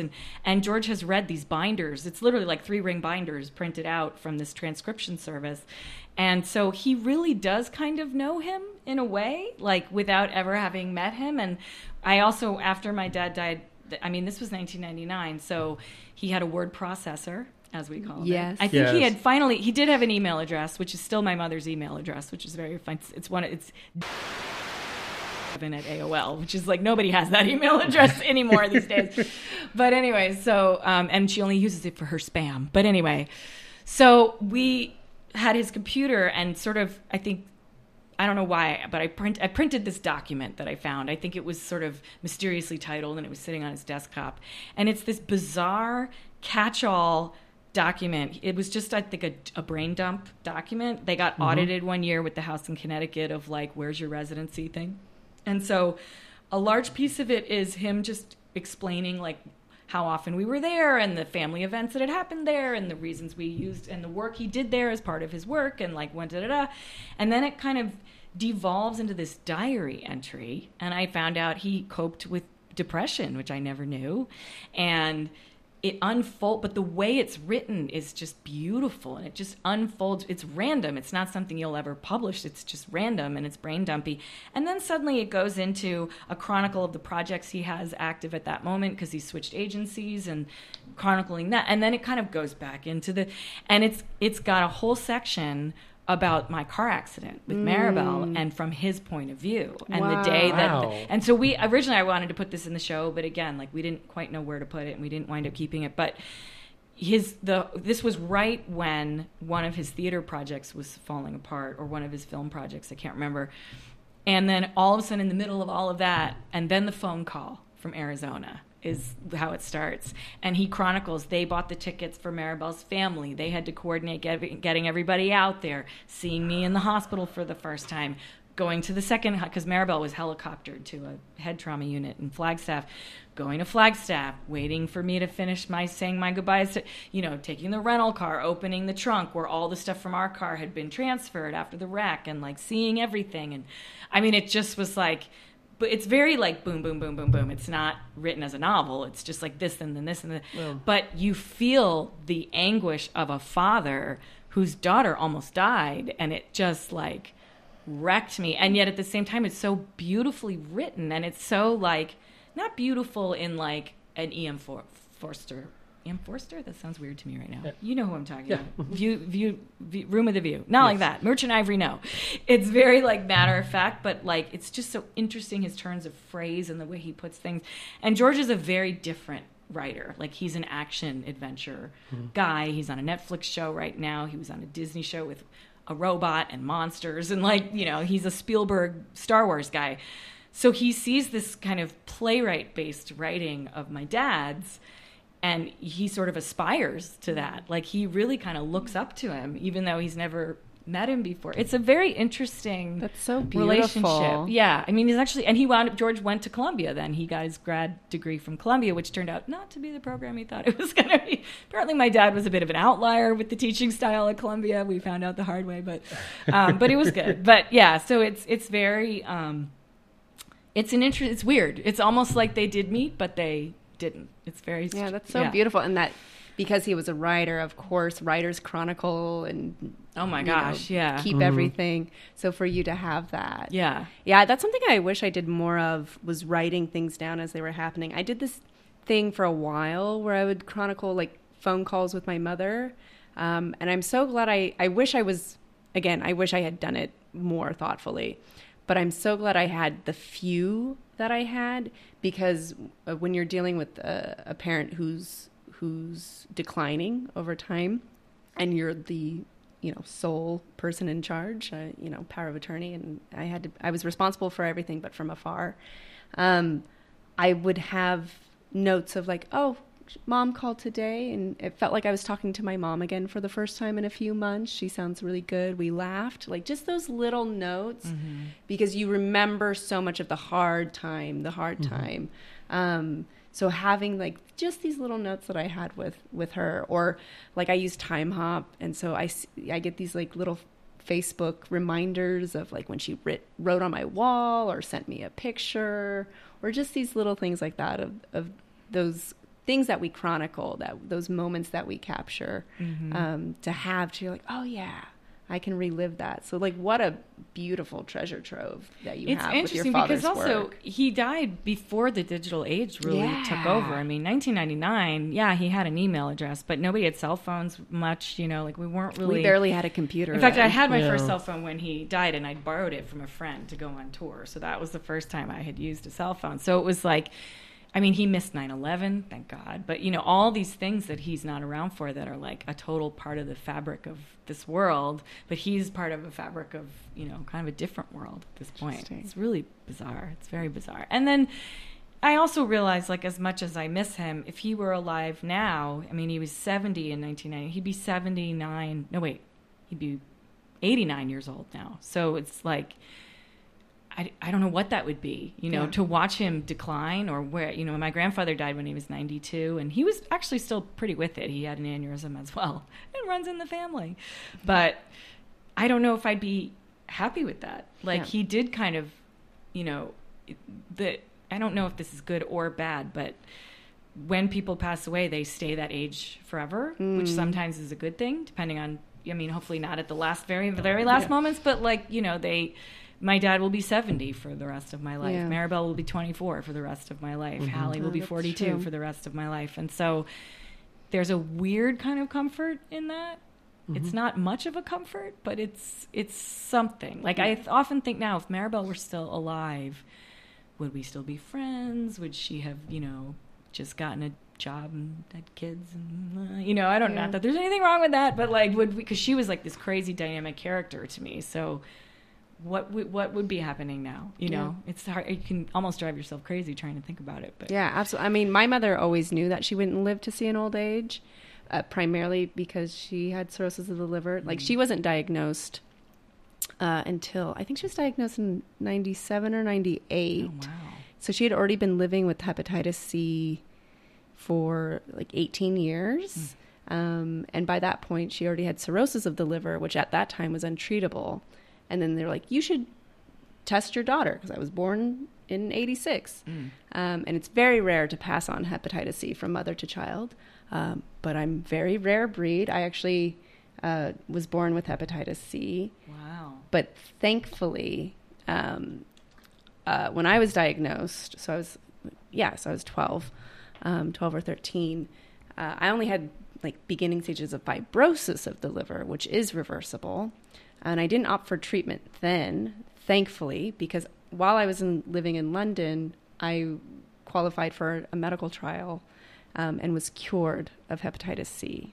So my mother also lived to see me being cured because she was devastated that I had it, and had it because she contracted it after being attacked. So it's just like this whole vicious cycle of it infecting our lives. So thank goodness that I was cured, because also if I had to watch my mother die from advanced stages of cirrhosis of the liver, of her liver completely poisoning her and shutting down, thinking that that would be my fate, I probably would not have made a show about it. Like, I wouldn't be as calm and collected about it as I am now, because it would have been too hard to see that, thinking that that could be my fate. But I'm so thankful that I was cured, and that she lived for that as well. Like, when I told her, you know, trial is 100% success, I'm officially cleared, like, she was so happy.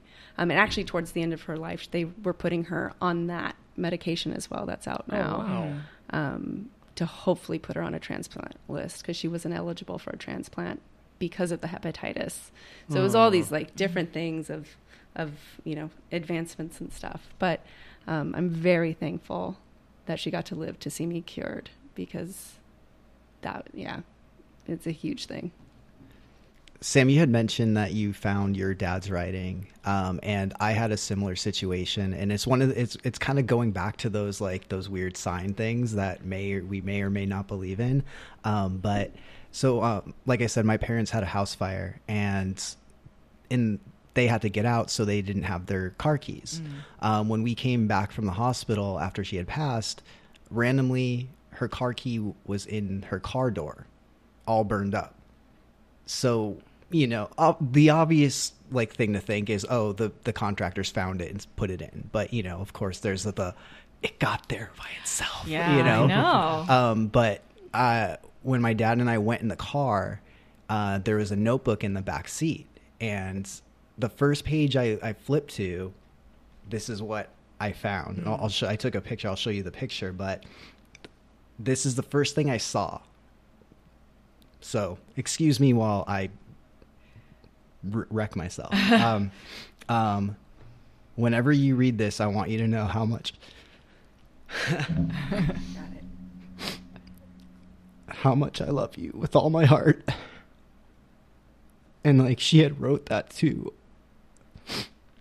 my cousin's kids, because she would always take them. She was basically their unofficial grandmother, because she didn't have grandkids of her own, so she used my cousin's kids. But they would always write notes to each other, like, and left it in the back seat. And the thing is, like, the way I flipped it, like at the very top, it says to Olivia and Madison, but I didn't see that. All I saw is like, you know, The note. yeah. So it's like, God damn it. Yeah. Yeah. That's, and it's so, that's the way I felt when I read this random thing from my dad, which was not written for anyone to read. He was just like sort of brain dumping in it. And all of a sudden it was like, oh my God, you know, and when I was in the accident, I had a concussion. So I was super out of it. I mean, I was like making up poems. I was having a great old time. I had no idea, you know, like I didn't even really understand what had happened for a few days.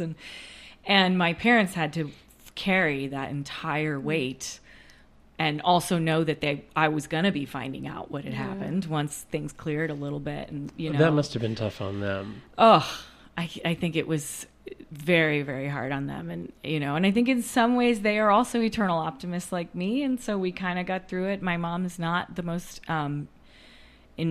analytic person in the world. So she kind of made it through. But I think my dad's good at hiding stuff, and so I would never have known. I mean, I knew they were very upset. And 2 months to when we're talking about continuing the work, 2 months to the day of the accident, I was back on tour. I booked the rest of the tour, and I went back on tour. And my parents were horrified. I mean, it's like, what are you going to do? Stay home and wallow? Yeah, that's not what we do. Right? They were terrified. Well, and also they were worried that I would like drive myself off the road on purpose, subconsciously, out of like solidarity for Maribel or something. Like, they just did not know what was going to happen. But to me, it was like, no, if I don't finish this tour, like, I fail her. Yes. Which, again, this doesn't make sense. I was like, she died for nothing if I don't finish this tour, which is like, what? Like, that doesn't even make sense at all. Nobody dies for anything. There's not like a reason someone should die, but somehow in my mind, it's the unrelated, and yet. But and I have a question for you. Yeah. Finishing the tour. Yeah. What did it do for you? It was bizarre. It was bizarre. I actually just did an expanded version of that Maribel story for the Moth main stage, which I may keep doing. I don't know. Oh, wonderful. We'll see. Yeah. And so, I mean, it was a challenge because I wasn't even going to bring anybody with me on the first tour. It honestly hadn't even occurred to me to bring somebody with me. And once the tour was booked, I talked to a jazz musician. I knew that she was a touring jazz musician and she would do Europe and go all over. And I really sort of looked up to her, and she was like, she said, I remember my first tour, you really should think about bringing someone with you because this is a lot to do all by yourself. And I was like, what? I can handle it, And then I was like, well, she has a good point. So Maribel really was the perfect person because she was all adventurous like me. So she was with me. We were sharing clothes. We had I had her hairs on my sweatshirt. Like we were just in this car day in, day out, sleeping in tents, borrowing beds from people, whatever. And then suddenly I was back there alone.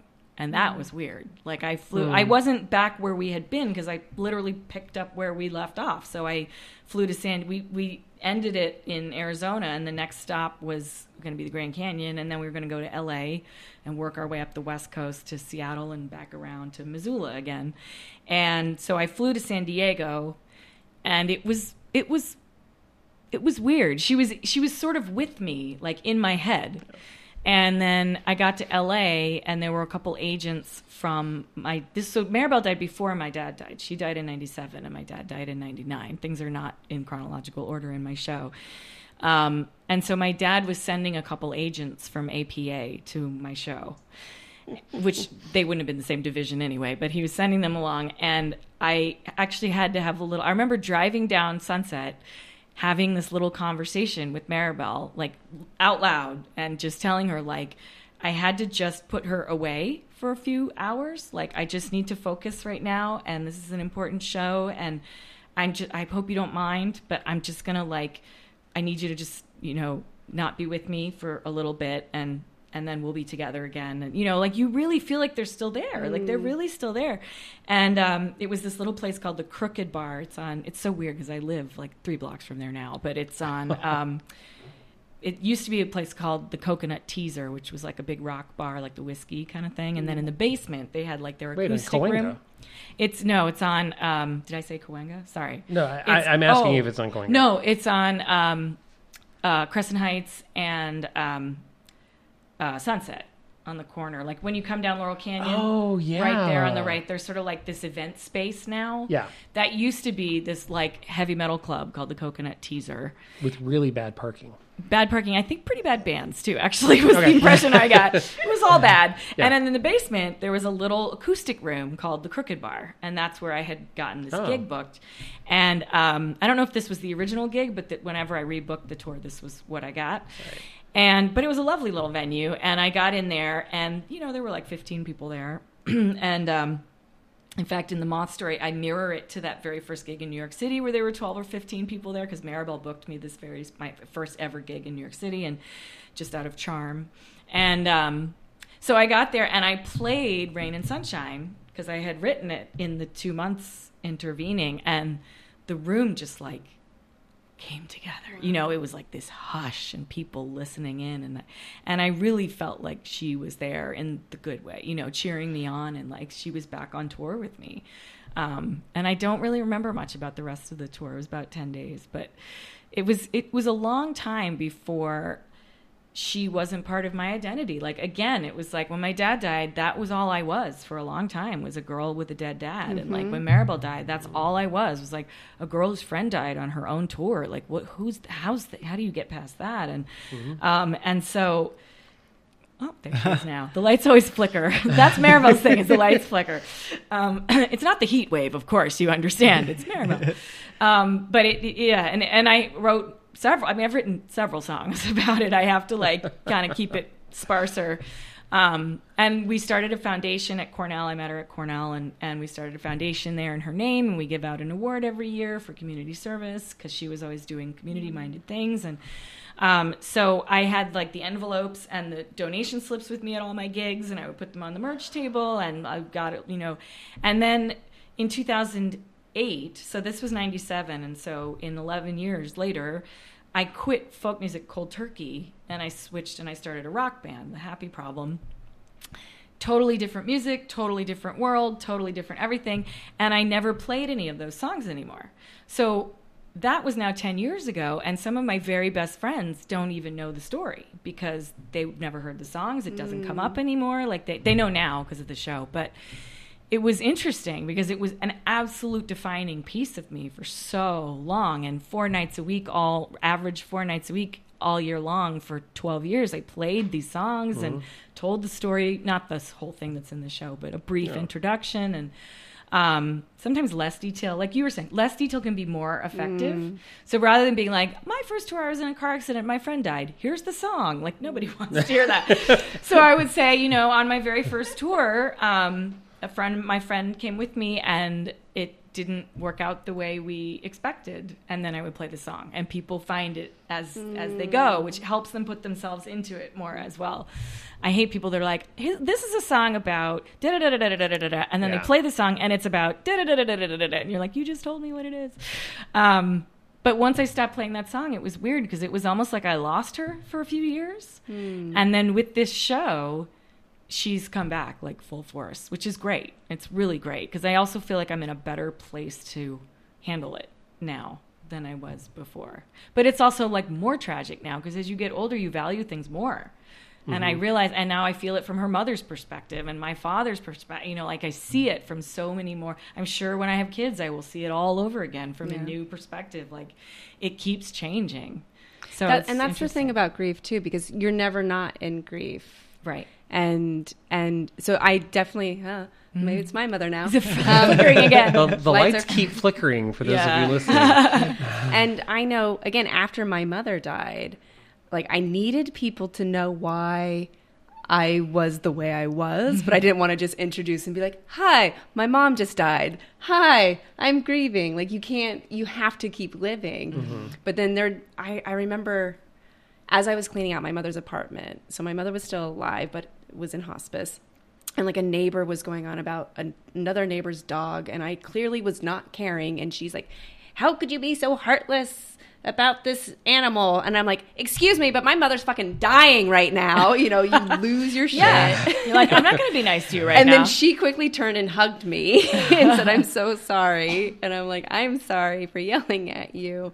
But it's just these things of like, you know, I don't necessarily want people to treat me like I'm going to break, but also there's this thing of being like, I am a bit fragile and I might start screaming. I might start crying. Because you're carrying it always. Yeah. It is always with you. And then, especially if you jump back in to do the work, you also don't know how then that's going to affect what you're doing either, which I think is really fascinating. Yeah.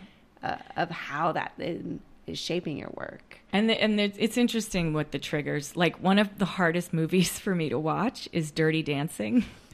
Because Jerry Orbach, who plays the dad, he's so much like my dad. Like he's Jewish, he's got the mouth, my dad's voice was different, but you know, he's trying to raise these 2 daughters, he's trying to do the best he can. Like it's sort of set in a time that's reminiscent to me of like the time that before I was born, but like the 60s when my dad was kind of coming of age as a man and you know, all this kind of thing. And my dad's like my mom always says she married him for his eyebrows because he had like very expressive eyebrows, and Jerry Orbach is like all eyebrows. Like that is who he is. So like that is really hard for me to watch that movie. And then another one is Alan Alda, like literally sounds like my dad. So I went to a screening in New York one night of something random that he was not in. It was Lincoln. We went to like a Writers Guild screening of Lincoln. And so they had like Spielberg, Daniel Day-Lewis, like everybody it was a humongous auditorium, but like way up on the stage they did a Q&A. But all I cared about was that Alan Alda was in the audience. Like I was to hell with Daniel Day-Lewis. I was like, Alan Alda. And I followed him out. And again, I was like Frank Langella. Like I was shaking. Because it was like Alan Alda's kind of was my dad, but he's not at all my dad. And my friend was like, go talk to him. And I was like, I can't talk to him. I don't know what to say. And this poor man, he's with his wife, and I come up to him like this little like teenager. I'm like 40, but I like come up to him and I was like, I just wanted to say I think you're really great. Like I was like, and I wasn't like, you sound like my dad. Like I didn't go into that, but I wanted to. You know? I was like, oh. Yeah, because you want to share this piece of yourself. Yeah, that's funny that those are your triggers. Mine. not long after my mother died, I was making pancakes, and my mother loved pancakes, and I just was like crying. Yeah. Stupid. One of the hard parts of grief is letting go. And you, like, I think actually the little conversation I had in the car was, I think what I said was, I have to let you go for a few hours. And you feel super guilty letting them go. Like, when you get to that moment of, like, I think I can be happy again. Like, you do hit a moment where you're like, you laugh for the first time since you lost them. You feel good for the first time since you lost them. Like, there are these little milestones that begin to happen, and they're very conflicting because you feel like you shouldn't be feeling that way and you shouldn't be smiling, and you feel guilty because they can't smile. They're not here anymore. Why am I smiling? And, like, they can't enjoy anything. I shouldn't enjoy anything. And, oh my God, did I just do this whole activity and not think of them for an hour? Like, oh no, and that's terrible. And that is, I think, what changes over time is that you are able to let them go without feeling like you're irresponsible. Well, it sounds like you're talking about a level of normalcy. Yeah. And I remember feeling that after Dad died of an entire morning where I didn't think of him. Like, oh wait, oh my God, what have I done? Yeah. And that it's, we've talked a little bit about returning to work, which, like, literally getting off a plane and then going into work the next morning, and like, wait, my mother was just really, really sick and I'm making cartoons and like, wait a minute, like something doesn't feel right, but it's my responsibility and it's what's normal. And right. so normalcy, yes. Yeah. And it's like, you can't feel guilty for being normal. That'll drive you crazy. Mm-hmm. I agree. Last year, thankfully, I was so busy because I can definitely wallow. But last year I was so busy. So like I said, I came back in after 4 days to finish Wonder City, this piece that we had been devising. As soon as that opened, I was in rehearsals for a show that I was acting in. As soon as that opened, I was in rehearsals for a show I was assistant directing. As soon as my stuff with that was done, we were flying to Ireland for a wedding. As soon as that was done, it was the Hollywood Fringe, and I was reviewing shows. And as soon as that was done, I had the solo festival in July. As soon as that was done, oh my! Amazing. The semester was starting again, and I was, busy with that. And then I was rehearsing, acting for a show. And as soon as that was done, is when I started this piece, When Skies Are Gray. And then we flew to Ireland for Christmas. We alternate back and forth. So then I was able to just be away for that holiday. And be out in the countryside, which was so nice. It was glad that it wasn't here, just to be able to go away and actually allow yourself space to have a holiday. And, Christmas Day, we always go for a nice long walk. I mean, we go for walks every day, but Christmas Day in particular is a very Irish and British thing to go for walks on Christmas Day. And we went for a walk, and there was a rainbow, and I'm crying. Oh, I know. So beautiful. I know. And like the anniversary of my mother's death, we were flying back, and then went to Utah, where I spent my teenage years and where my mom's originally from. So then on her anniversary of her passing, we went to a cemetery there where we have some of her ashes. So it was just like last year was so busy that I really didn't get a time to think and stop until Christmas. And then that's when I was preparing myself to make work. And I was so thankful to have that normalcy, to have those things that I was working on and could hold on to and be like, these are things that I'm doing and tangible. Because this year I've had far more free time. Other than teaching at USC, the only thing that I'm really properly working on that I've worked on this year is this piece, and then getting ready for the next half of the year. But it's having that, I think, is really nice. Having work, I think, is nice. It's interesting because I for some reason keep bringing up this Jewish thing, which is so weird because I'm like not religious at all and I don't ever think about it. But, the Jewish tradition is the person dies and then it's a year later. It's called the yurt site, and that's when you do this gravestone. So you have a funeral, but then you don't do the gravestone till a year, and it marks the end of a year of mourning. And it's kind of a nice structure because you literally are granted a year to mourn, and no one is rushing you and like, come on, just, you know, get over it, get back on the horse. Yeah. You really sort of have this year. I don't know that everyone always uses it. Like, I didn't really particularly think about it when my dad died. But that is what we did. You know, he was cremated and we scattered his ashes a year later. We don't have a gravestone for him. It just never seemed like it just didn't seem like him. Like I've never really needed that. But we did sort of have this year. But after he died, I was back on the road 10 days later. Yeah. And it was like, yeah, this is what I do. This is who I am. This is who he helped me be. Exactly. That's key. Yeah. Yeah. And I'm going to keep doing it. Yeah. So it was, you know, very important to keep doing that.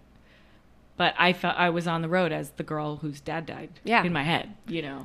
And you are like, Yeah. you know, so after Wonder City opened, and then I was rehearsing this other show at Sun Assembly. It was March, so it'd been a couple months since Mom had passed, and I was having a bad day. Like, I had gotten in an argument with my professor. Thankfully, the students didn't see, and I was just feeling angry. It was an angry day, which I tried to keep the angry home. But sometimes the angry comes out into the real world, and I tried to manage it, and I didn't quite, and I was angry, and then I cycled over to the theater, and I walked in, and normally I'm super friendly and whatnot, and I just walked in, zeroed in, went to the bathroom, tried to get ready, and people could tell something was off, and it was an all-female cast, too. It was very supportive, and I just, in the bathroom in my theater, just burst into tears. Yeah. And like they all just came around me and held me, and then we're like, all right, let's do this very absurd comedy now. We'll get through it together. Where I'm pretending I'm a dog. Like it was just it was very absurd comedy by Mac Wellman. And you know, thank goodness that I had to, it's that, you know, the show must go on mentality of like, no, we have to keep going.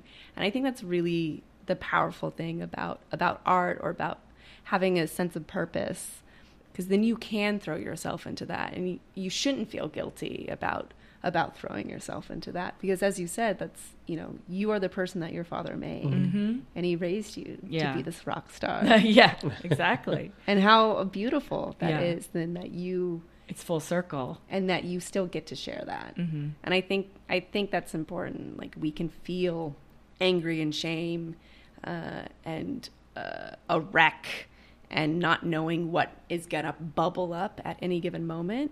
But if you surround yourself with the right people who understand, like, it's okay to fall apart for a little bit. And it's also okay to be like, I just need to do my work today. Yeah. Because that is something I can control right now. You know, it's all the things. I always say that grief is all the things at once. Yeah. And you could feel 5 emotions happening at one time in your body. And you're like, this is just my new normal now. This is just it. Welcome. You had mentioned that you had Hallie's mother come to your show, and and Ashley, your godparents, came to your show. What were the people that have been there and knew these people and even lived it? Like, what were their reactions after they saw your shows? Well, so Hallie's mother, like I said, she was very quiet, but I think she was sort of glowing. I mean, she was really like, she loved the show. She was so proud. She really, you know, Hallie was part of the show. So it was really like, there's slides of Hallie. Hallie's voice is in the show. I have recordings of her singing a song we wrote together. And yeah, so she really like, I think for her it was a chance to visit with Hallie again. And that's why she came 4 times. And my mom had a rough time. My mom saw it twice out of the 4 days and couldn't come again. And she said, I'm sorry, it's just I go back to the Airbnb and my mind is like spinning all night long and it's running through my head. And I said, oh no, of course. It's been interesting. I've had for this Hollywood production, a friend of mine flew out from New York to see it, who's known me since high school, and she's been with me through all of these moments. And it was interesting because she was like, wow, you know, she was reliving them with me. And but she's a very intellectual person in the way she handles grief. So we had some interesting, and her father just died not too long ago. So it we didn't like cry together, but we had some very deep conversations about all the issues, and her remembering Maribel and remembering my dad and remembering Hallie. And I mean, she didn't know Hallie that well, but you know, it's been interesting. And George has seen it like probably 8 times at this point, because I did 3 previews in Burbank last summer before I went to Scotland. So he was at all 3 of those. He flew out to Scotland for the last 2 shows. And now he's seen this one like 4 times. He's coming again tomorrow. And I think it's very hard for him, because especially the part about Maribel, because it's really hard for him to think about the fact that I almost never existed in his life. And he's not someone who's had much death at all. And he's terrified of it. And his parents are both alive, thank God. But yeah, he's not, he's lost some grandmothers, but his 2 grandmothers. But it's probably harder on him almost than anyone else, but you know, he loves me, and so he likes to see the show, but I think he's had a hard time with it. Yeah, my husband, he also hasn't experienced a lot of grief, and so he doesn't really know how to handle it, other than he's a naturally empathetic, loving, caring person. So thankfully there's that, but he hasn't experienced heavy grief. So it is interesting kind of understanding my experience through his eyes. So he had come to a workshop back in February, and I wanted him to come to the first workshop. I did 2 of them, and I did a little first 3 words that pop into your head, and any moments that were confusing, this, that, and the other, to make sure that the piece worked and that the nurse interaction was working, and if there were any bits that people were really confused about what was happening. And the first word out of his mouth was accurate. And I was like, yep, that's exactly what I'm going for. Like he thought Melissa's movement was so good that she must have seen a video of my mother. And I was like, I didn't take any video. I took that one snapshot. I didn't take any video of my mother. That's just her doing research on what happens to the body. My godparents is a really interesting thing, because one, I'm still so shocked and touched that they drove down to see it, because they've never driven down to see shows that I've been in. And I do a lot of like intellectual, like absurd comedy and like more heady things. And they're simple country folk. And so it's like we operate on 2 very different levels. And I don't think they really know how to ask me about what I'm working on, because they don't really understand, you know, what I do as a theater maker. Like most people don't understand that.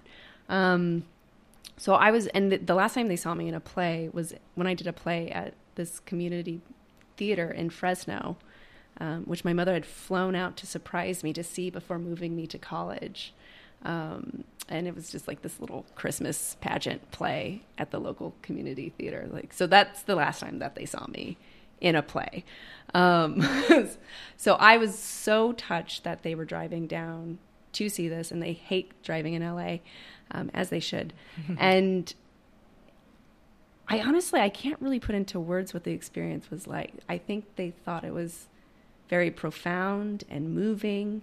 And I think they were also touched by your presence, Mike, because I had told them about what you had just gone through after the show, and they thought that was amazing that you were there. And you know, then talking to we stayed after and talked to some of my friends, and I don't know. I feel like it's actually brought us closer together, especially now that my mom's dead.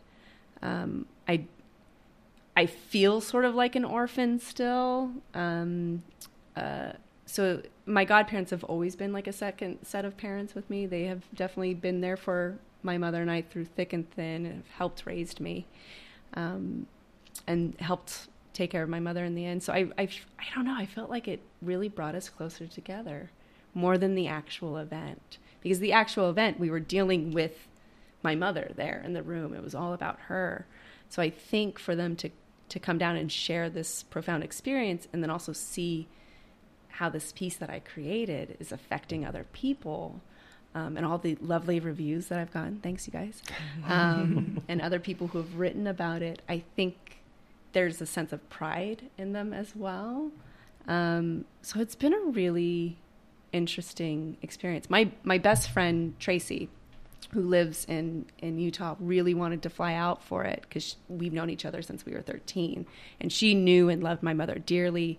Like, she flew out for the memorial that we had out in Fresno, and then we stayed with them when we had the Utah memorial. And, she loved my mother dearly, and she really wanted to fly out, but she's pregnant and is scared to travel. She's 7 months pregnant. So her husband flew out to see the show, and he was crying, and then he was like, I want to tell you all about the show, but I have to tell you in person. I can't tell you on the phone. Like, I need to talk. He was going to try to figure out how to rig a camera so he could sort of secretly record it. And if I thought there was a way to do that without distracting, I would have. But the space, you just cannot record in there with how the space is set up. So yeah, he told her the play-by-play, and she was crying. And so it's really interesting to have the people who were there, my godparents, experience that, because as I mentioned at the beginning, that performance that night is something that I will never forget. And the other performances went fine and had a visceral experience, but that when reality and theatricality collide like that, and when you have I do theater because I love the shared experience. I love the live experience, and that is why I make theater. And I felt that moment that night was so powerful and community driven, and I think people also knew that these two people were very important in my life. So they knew who they were when they were there? Yeah, I don't think people knew, but definitely when they got up to say goodbye, my godmother, who's had hip replacement, knelt down onto the floor and was like, we miss you, we love you. My godfather started talking about my godnephew, whom my mother adored. She was like, you're always first in my heart, but Jackson is he is second place. He stole her heart. And so my godfather mentioned Jackson, and so I'm crying. They went up together. They went up together, which I'm so glad that they did. And then, so my godfather won me in a bet. They were working at the same hair salon, and my mother thought she was going to have a boy, and she was alone. My biological father had already run off, and he was like, you know what? I think you're going to have a girl. And they had already had 2 sons, much older sons by this point. They were 10 and 11 when I was born, and they'd always wanted a girl. And they had even thought about adopting a girl. And my mother's like, no, it's going to be a boy. It's going to be a boy. Again, stubborn and proud. And he's like, tell you what, when you have your girl, we get visitation rights. And that was my mother's reaction. Exactly. She was like, okay. And it's not like they were friends. They were friendly. Co-workers. They were co-workers at the same salon. And my mother was a partier. And he's very conservative Christian, as is that whole family. And my mother was a wild child, always on the back of a Harley Davidson. So when I was born, she called them up and said, hey, it's a girl. So if you're serious, then this is life. You can't just be there when she's, cute and a baby and a kid. This is the rest of your life. And he's like, we're all in. And my godmother, who didn't even know my mother, I think about this, she took such a risk with this, not having ever met my mother. And when I was 6 months old, I spent the night with them for the first time. That's a fascinating story. I know. And now they're my family. I get to be an auntie because of them, because my 2 older brothers, my godbrothers, they're married with kids, so I get to be the cool liberal aunt. That's awesome. Let's talk Shakes it up. Yeah, let's talk about gun control. Yeah. And so we really became a part of each other's lives that way. So again, for the goodbye, my godfather had said we certainly won the bet, and I'm like, I know, crying. Oh, another person who came was my former boss, who had met my mother, the medium. She'd even given my mother a reading, and years ago. But she had also come to the wedding. And so, of course, when when she goes to say goodbye, she's like, let's remember the wedding, and you're going to be there when they have children. And like, and of course, you know, any mention of children and I lose my shit. And I'm, like, it's really amazing when you make something so personal and you have like these people in your life come share that with you.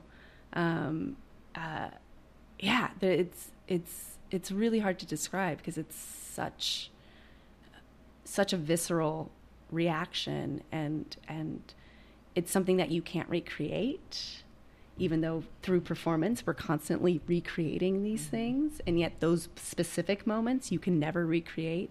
Like that performance that you were there, Mike, with my godparents, that was our second performance ever, and I was like, so the next performance that Saturday, I didn't feel as strong because I didn't get quite the same visceral response. And then I had to talk myself down and be like, no, it's because it was a very special evening that we all shared together. Like, of course, I'm not going to recreate when my godparents were there. We're saying we certainly won the bet, you know, like, and everybody's crying, you know. So I don't think people knew that they were my godparents except for my friends who were there. But definitely after, everybody knew. I'm pretty sure after, everybody knew that they were real family. Yeah. Because we were hugging and crying the whole time. So. Well, yeah, I think there was someone that you knew at the show that I attended, because there was a connection, very obviously, that you felt with that one person, and that person was really struggling with the show. No. What? I know who you're talking about. The woman who was crying. The woman who broke down. Yeah. So we actually met at Fringe, and we had met at an event, and talked about each other's shows. And then by the time we got to Fringe opening, I think it was definitely Fringe opening. She's like, my show's already sold out. And I was like, congrats, that's amazing. And then I was talking about mine. She's like, I'm going to buy a ticket to your show right now. And then couldn't come to that performance. So as soon as I added the last performance, because I added a show, she was able to come. So good. I know her name and like I've met her at a couple events. Wow, because the way she connected was so deep. It's so interesting too, because I had asked her if she wanted to be a nurse, and she's a comedian, and she's like, I don't, like, my instinct is to be funny and I don't want to ruin it. And I was like, I have a hard time imagining you being able to be fun. Yeah. But also the reason why I have audience members be the nurses is because the show is about the mother and daughter, but you can't share a story about hospital or hospice without the nurses. And I didn't want it to become an ensemble piece. So like sometimes nurses are super compassionate and they're there with you, and sometimes they're just there doing their job. Yep. And that's what I love about having audience members be the nurses, because sometimes they come in and they connect with you, ask you how you're doing. Do you need anything else? Like they go off script because they're given permission to. And then others are like, here, done, here, done, bye. And it's great. I love that aspect of it. And so I was like, I have a hard time imagining you're going to, but also I thought, well, now wouldn't that be interesting if a nurse was trying to make me laugh? You know, I was trying to think about what nurse position I could put her in. And she's like, no, I just know myself. And of course, the comedian is the one, like she was sobbing throughout the entire performance. And then when she went to say goodbye, she lost it completely. And we hugged for a very long time because it ruined her. Yeah. She says with a smile. I know. On her face.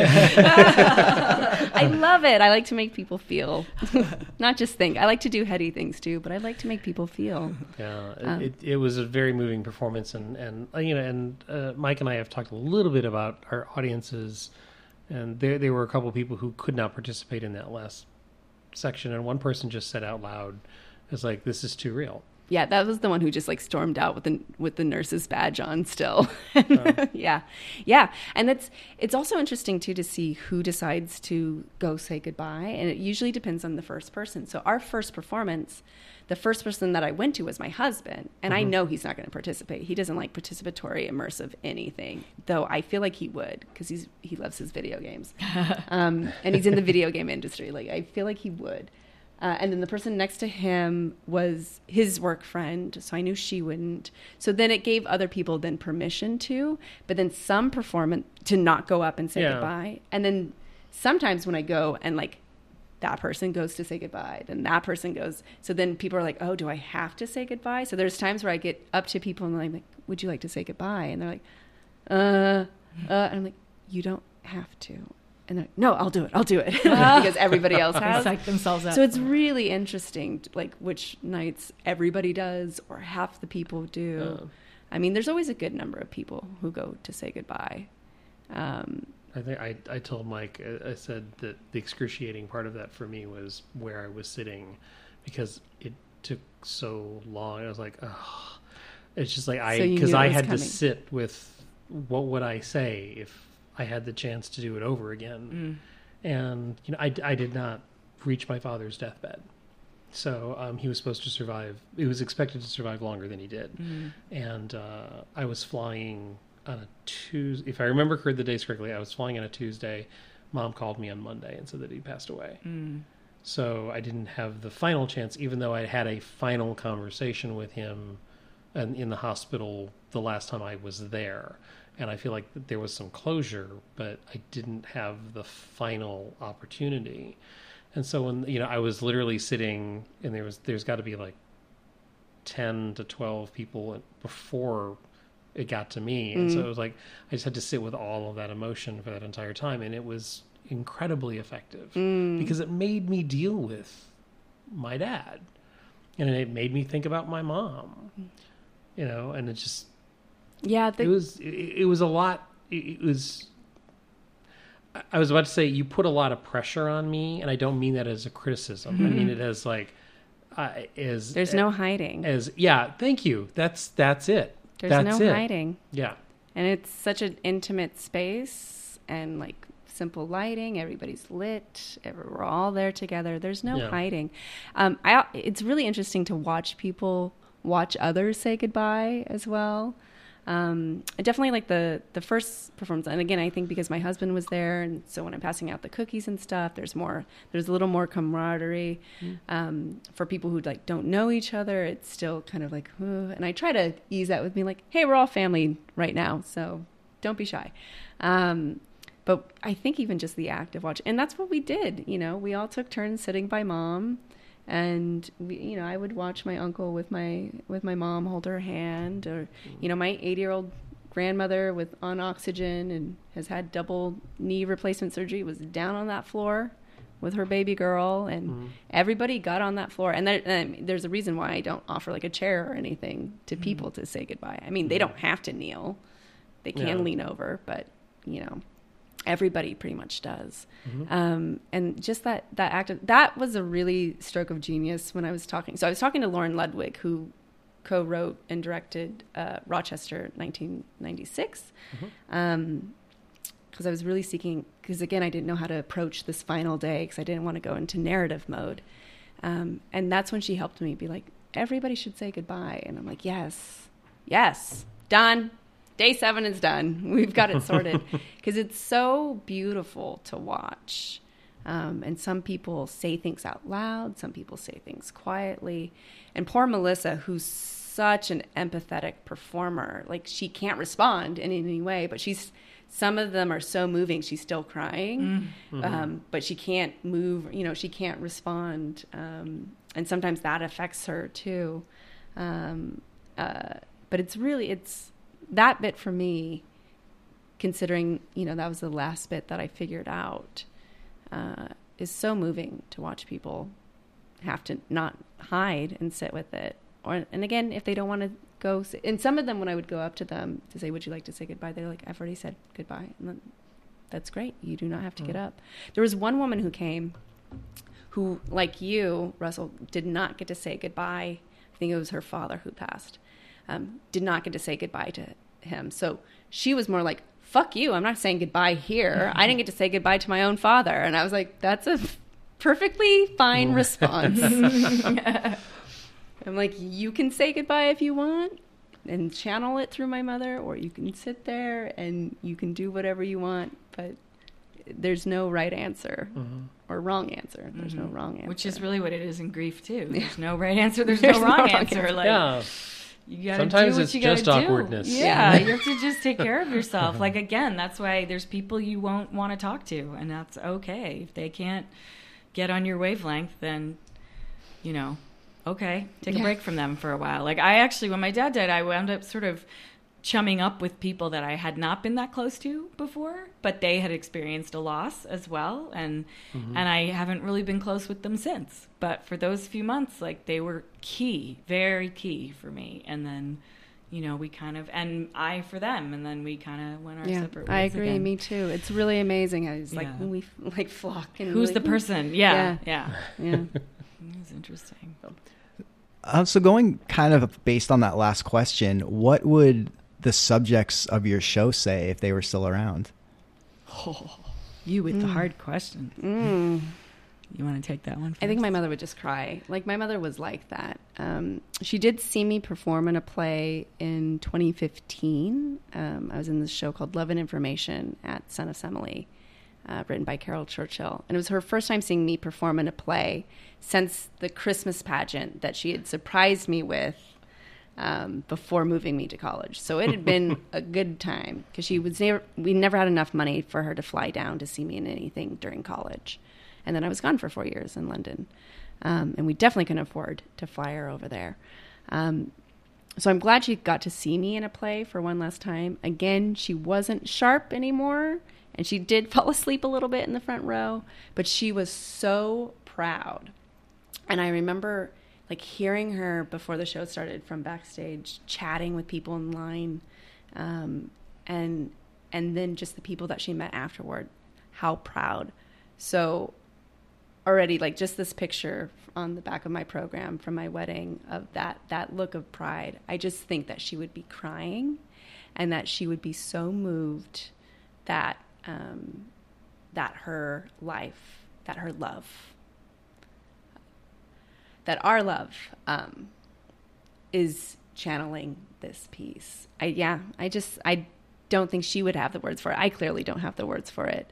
A sense of pride and crying, which we're very good at. I think for mine, so I'll go backwards. So my dog, Hattie, is featured in the show as well. And she would be howling along every time I sang, because that's what she does. She even tries to match my pitch. It's really kind of amazing.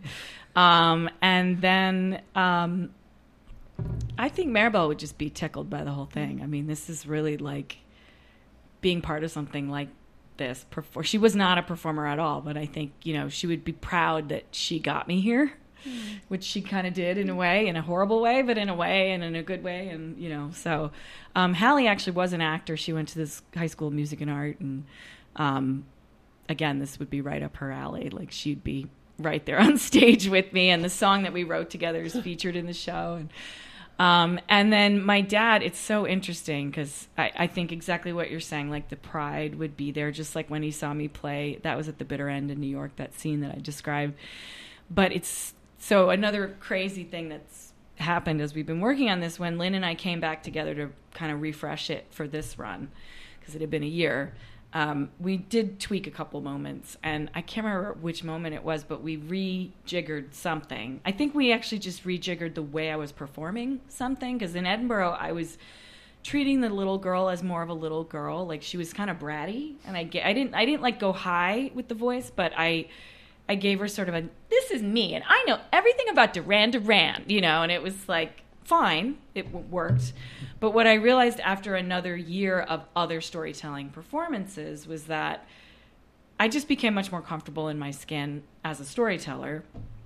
And I also realized that, kids don't think they sound like kids. They think they sound like grown-ups.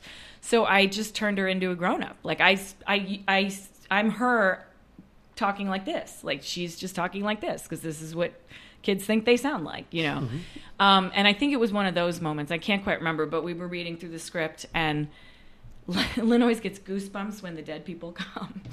And so she's like, I've got the goosebumps. And she's like, oh, your dad just said to me that this was just marvelous. And I was like, okay, whatever. Stop with the dead people talking to you. They're my dead people. You can't have them. And we finished our rehearsal, and I was walking the dog later that night, and I suddenly thought, wait a second, did she say marvelous? Because that was like a word that my dad used. Like, that was, he had a bit of a Midwestern accent, and he would say, God, was just marvelous. Wasn't that marvelous? Alice, that was marvelous. And it was like the highest form of flattery from him. And I called Lynn, and she said, "What's wrong?" Like she picked up the phone, "What's wrong?"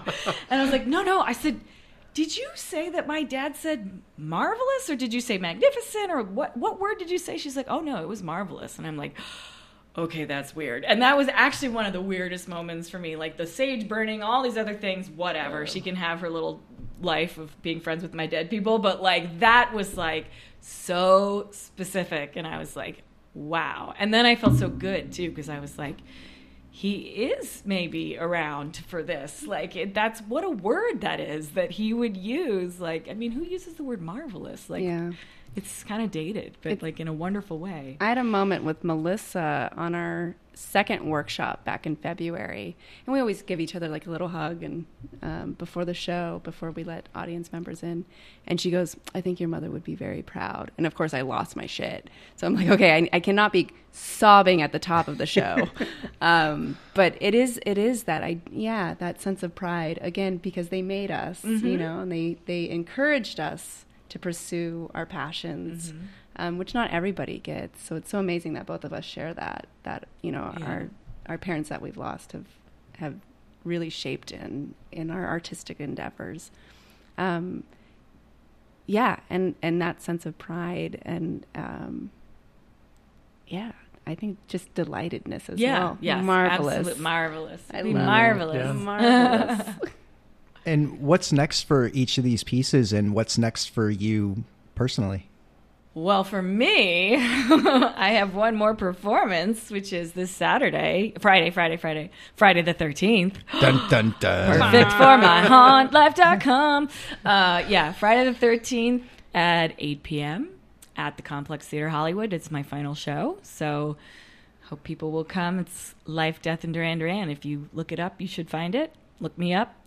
We are still selling tickets. We're running a discount for Friends of Sam, which everyone listening to this now is.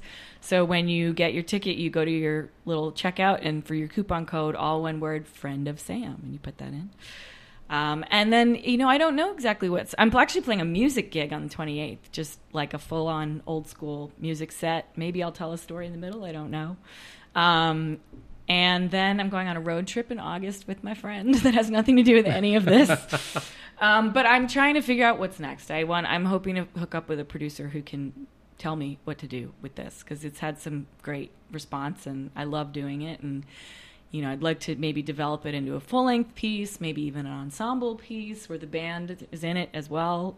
Duran Duran, right? No, well, of course. That's not actually what I was thinking. Obviously. Yeah, I would love for Duran Duran to see this play. I think don't you think they would like it? Yeah. I think they would appreciate it. Because they Absolutely. represent hope and love and joy. Yeah. And I mean, they are inspirational in the play. So maybe that someday, I don't know. I got an email from the Maui Fringe Festival asking me to submit, Hey. which I guess I will do because Maui. So I'm going to look into that. You don't say no to Maui. And I'm just hoping to keep doing it. And so there's a book deal on the table. Ironically, after my long memoir project, a publisher came from the UK when I did it in Edinburgh, and she's very interested in turning it into a book, but I owe her a couple sample chapters, which when you've had something in one form for so long and it's so condensed and tight, it's hard to figure out how to expand it again. And so, and then the Fringe took over for the Hollywood Fringe. So I'm going to be working on that. And I don't know. So for the gig that you mentioned later in the month, where can people find information about that? Oh, all of this is at samshaber.com. Great. SAMSHABER. No extra letters, no C's, nothing else. Just that's it. .com.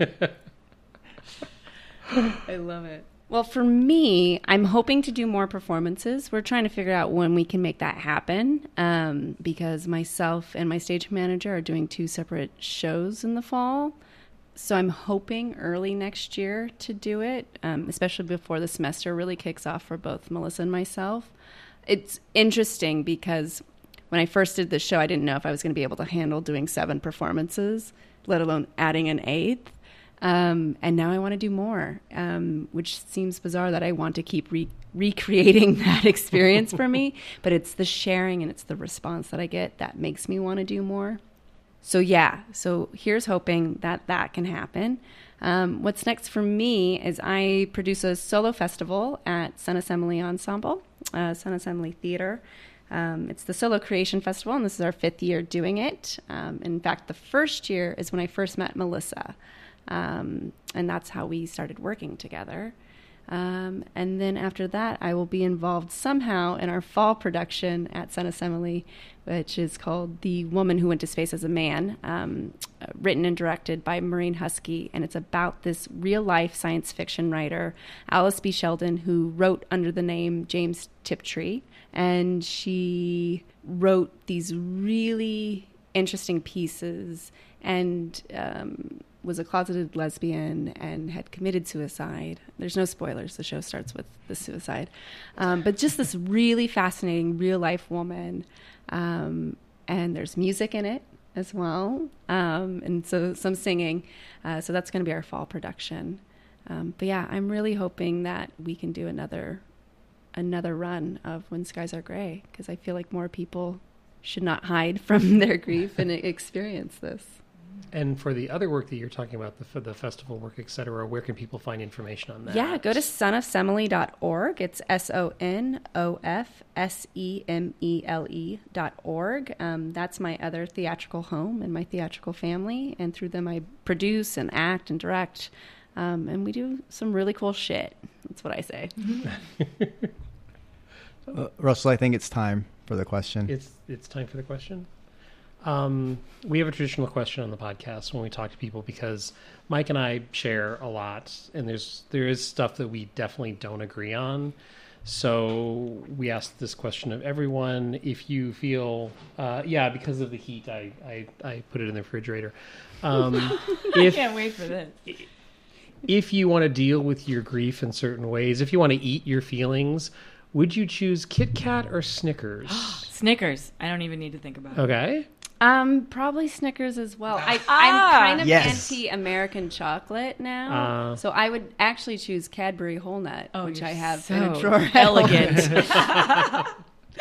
No, you actually, get it from Yorkie bars are my favorite because they were John Taylor's favorite when I was in love with John Taylor.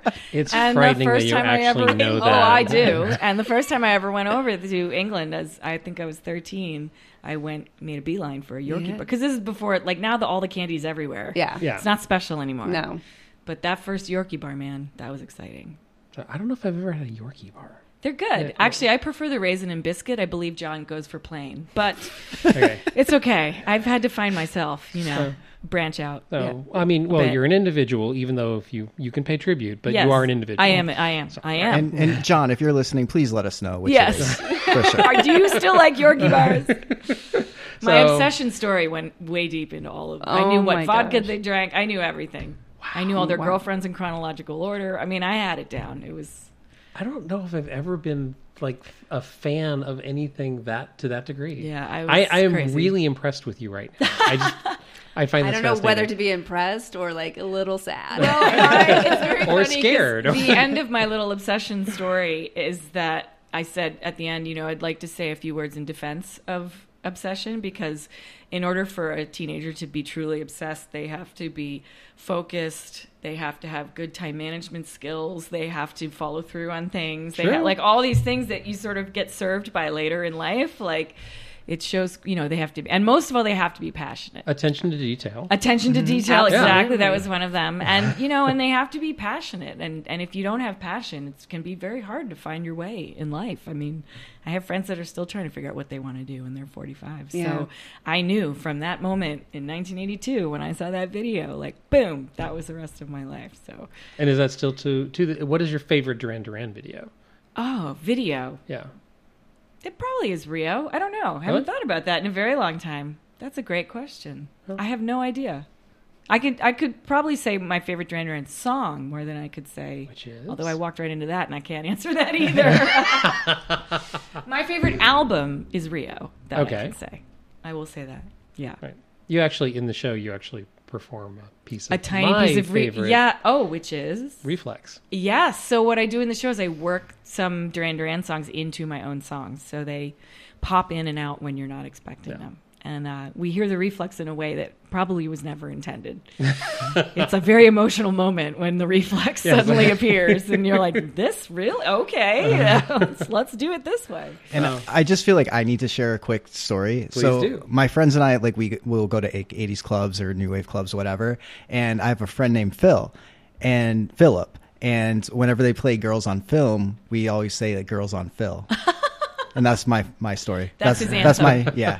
Am I allowed to plug my 80s bedroom radio? Of course. Oh my God. Please Everyone do. has to find it. I don't know who this is, what it is, but it's a 24-hour deep cut 80s streaming music website. And all I do is play 80s music, but like deep cut.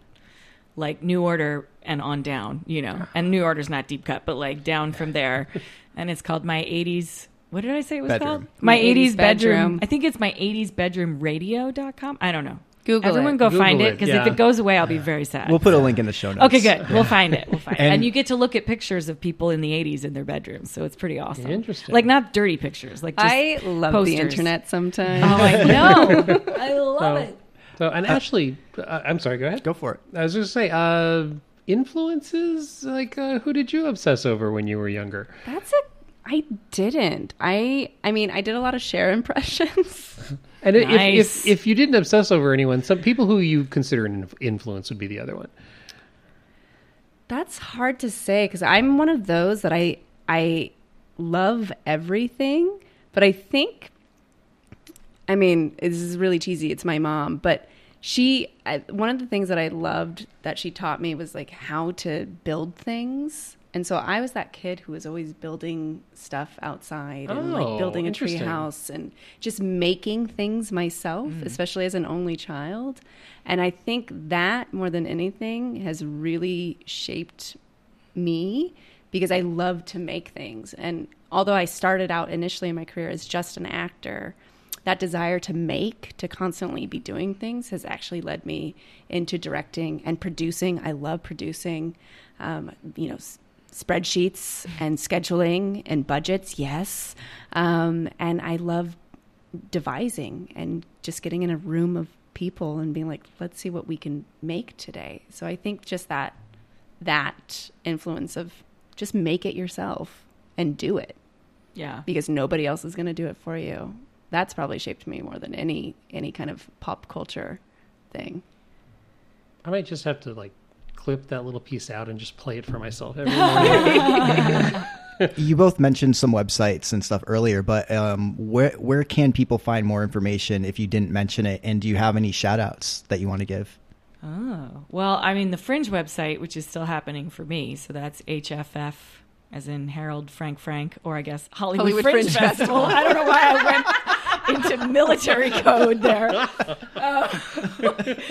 Yeah, HFF18 for 2018.org, HFF18.org, and then I am /5065. That's for Sam Shaber, So Life, Death, and sexy. Duran Duran. Isn't it? They make it so 5065. not easy to I remember. know, what was mine? But no, I have really, for me, everything stems from samshaber.com. All my music stuff is on there, my videos, there's storytelling videos, music videos. You can listen to all the music, not just from the show, but I have all my 12 albums are on there. Photos, Instagram, all my Instagram, everything of that is at Sam Shaber. Yeah, that reminds me I need to work on my website some more. So my website's ashleysteed.com, and I have a lot of blog posts about grief and written about trauma and things like that are on there. I'm hoping to start writing about happy things again. But right now it's kind of chronicled my grief, which I think is also really interesting and was able to use for research. And I'm Twitter at Ashley Steed and Instagram Deets, which is Steed backwards. Ooh, tricky. Yeah, I got to work on my website, man.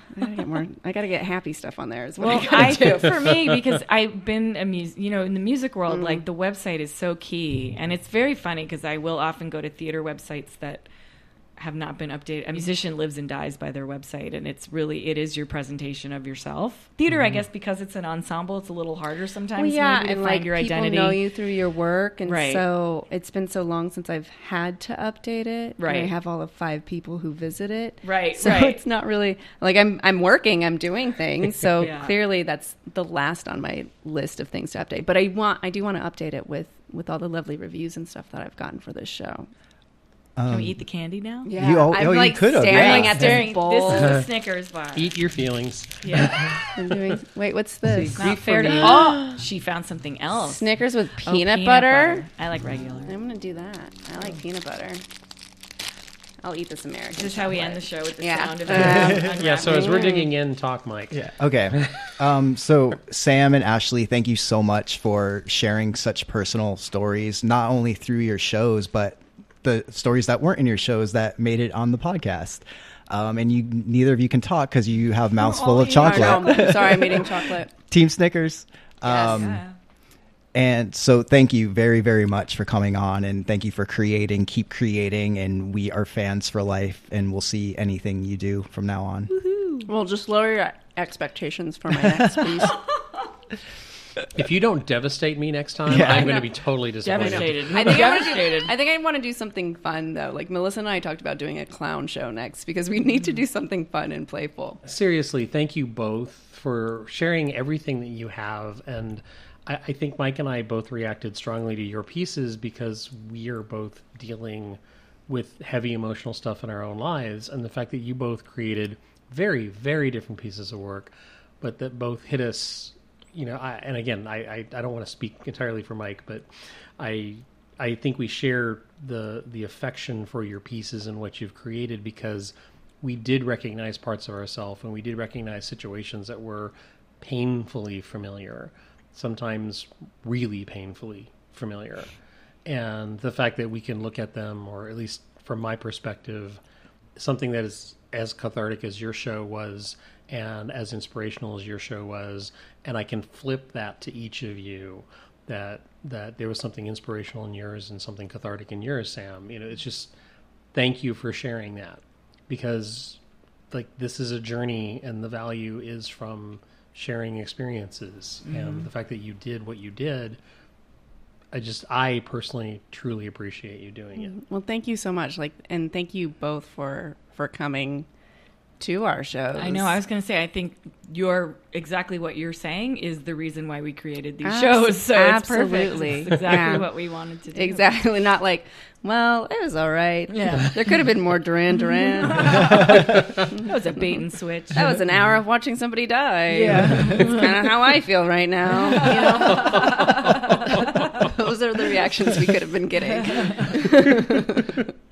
Oh, and you did get those reactions, but they were positive. Thank you. Thank you so much. Thank you. Thanks for having me. Yeah, thanks for having us.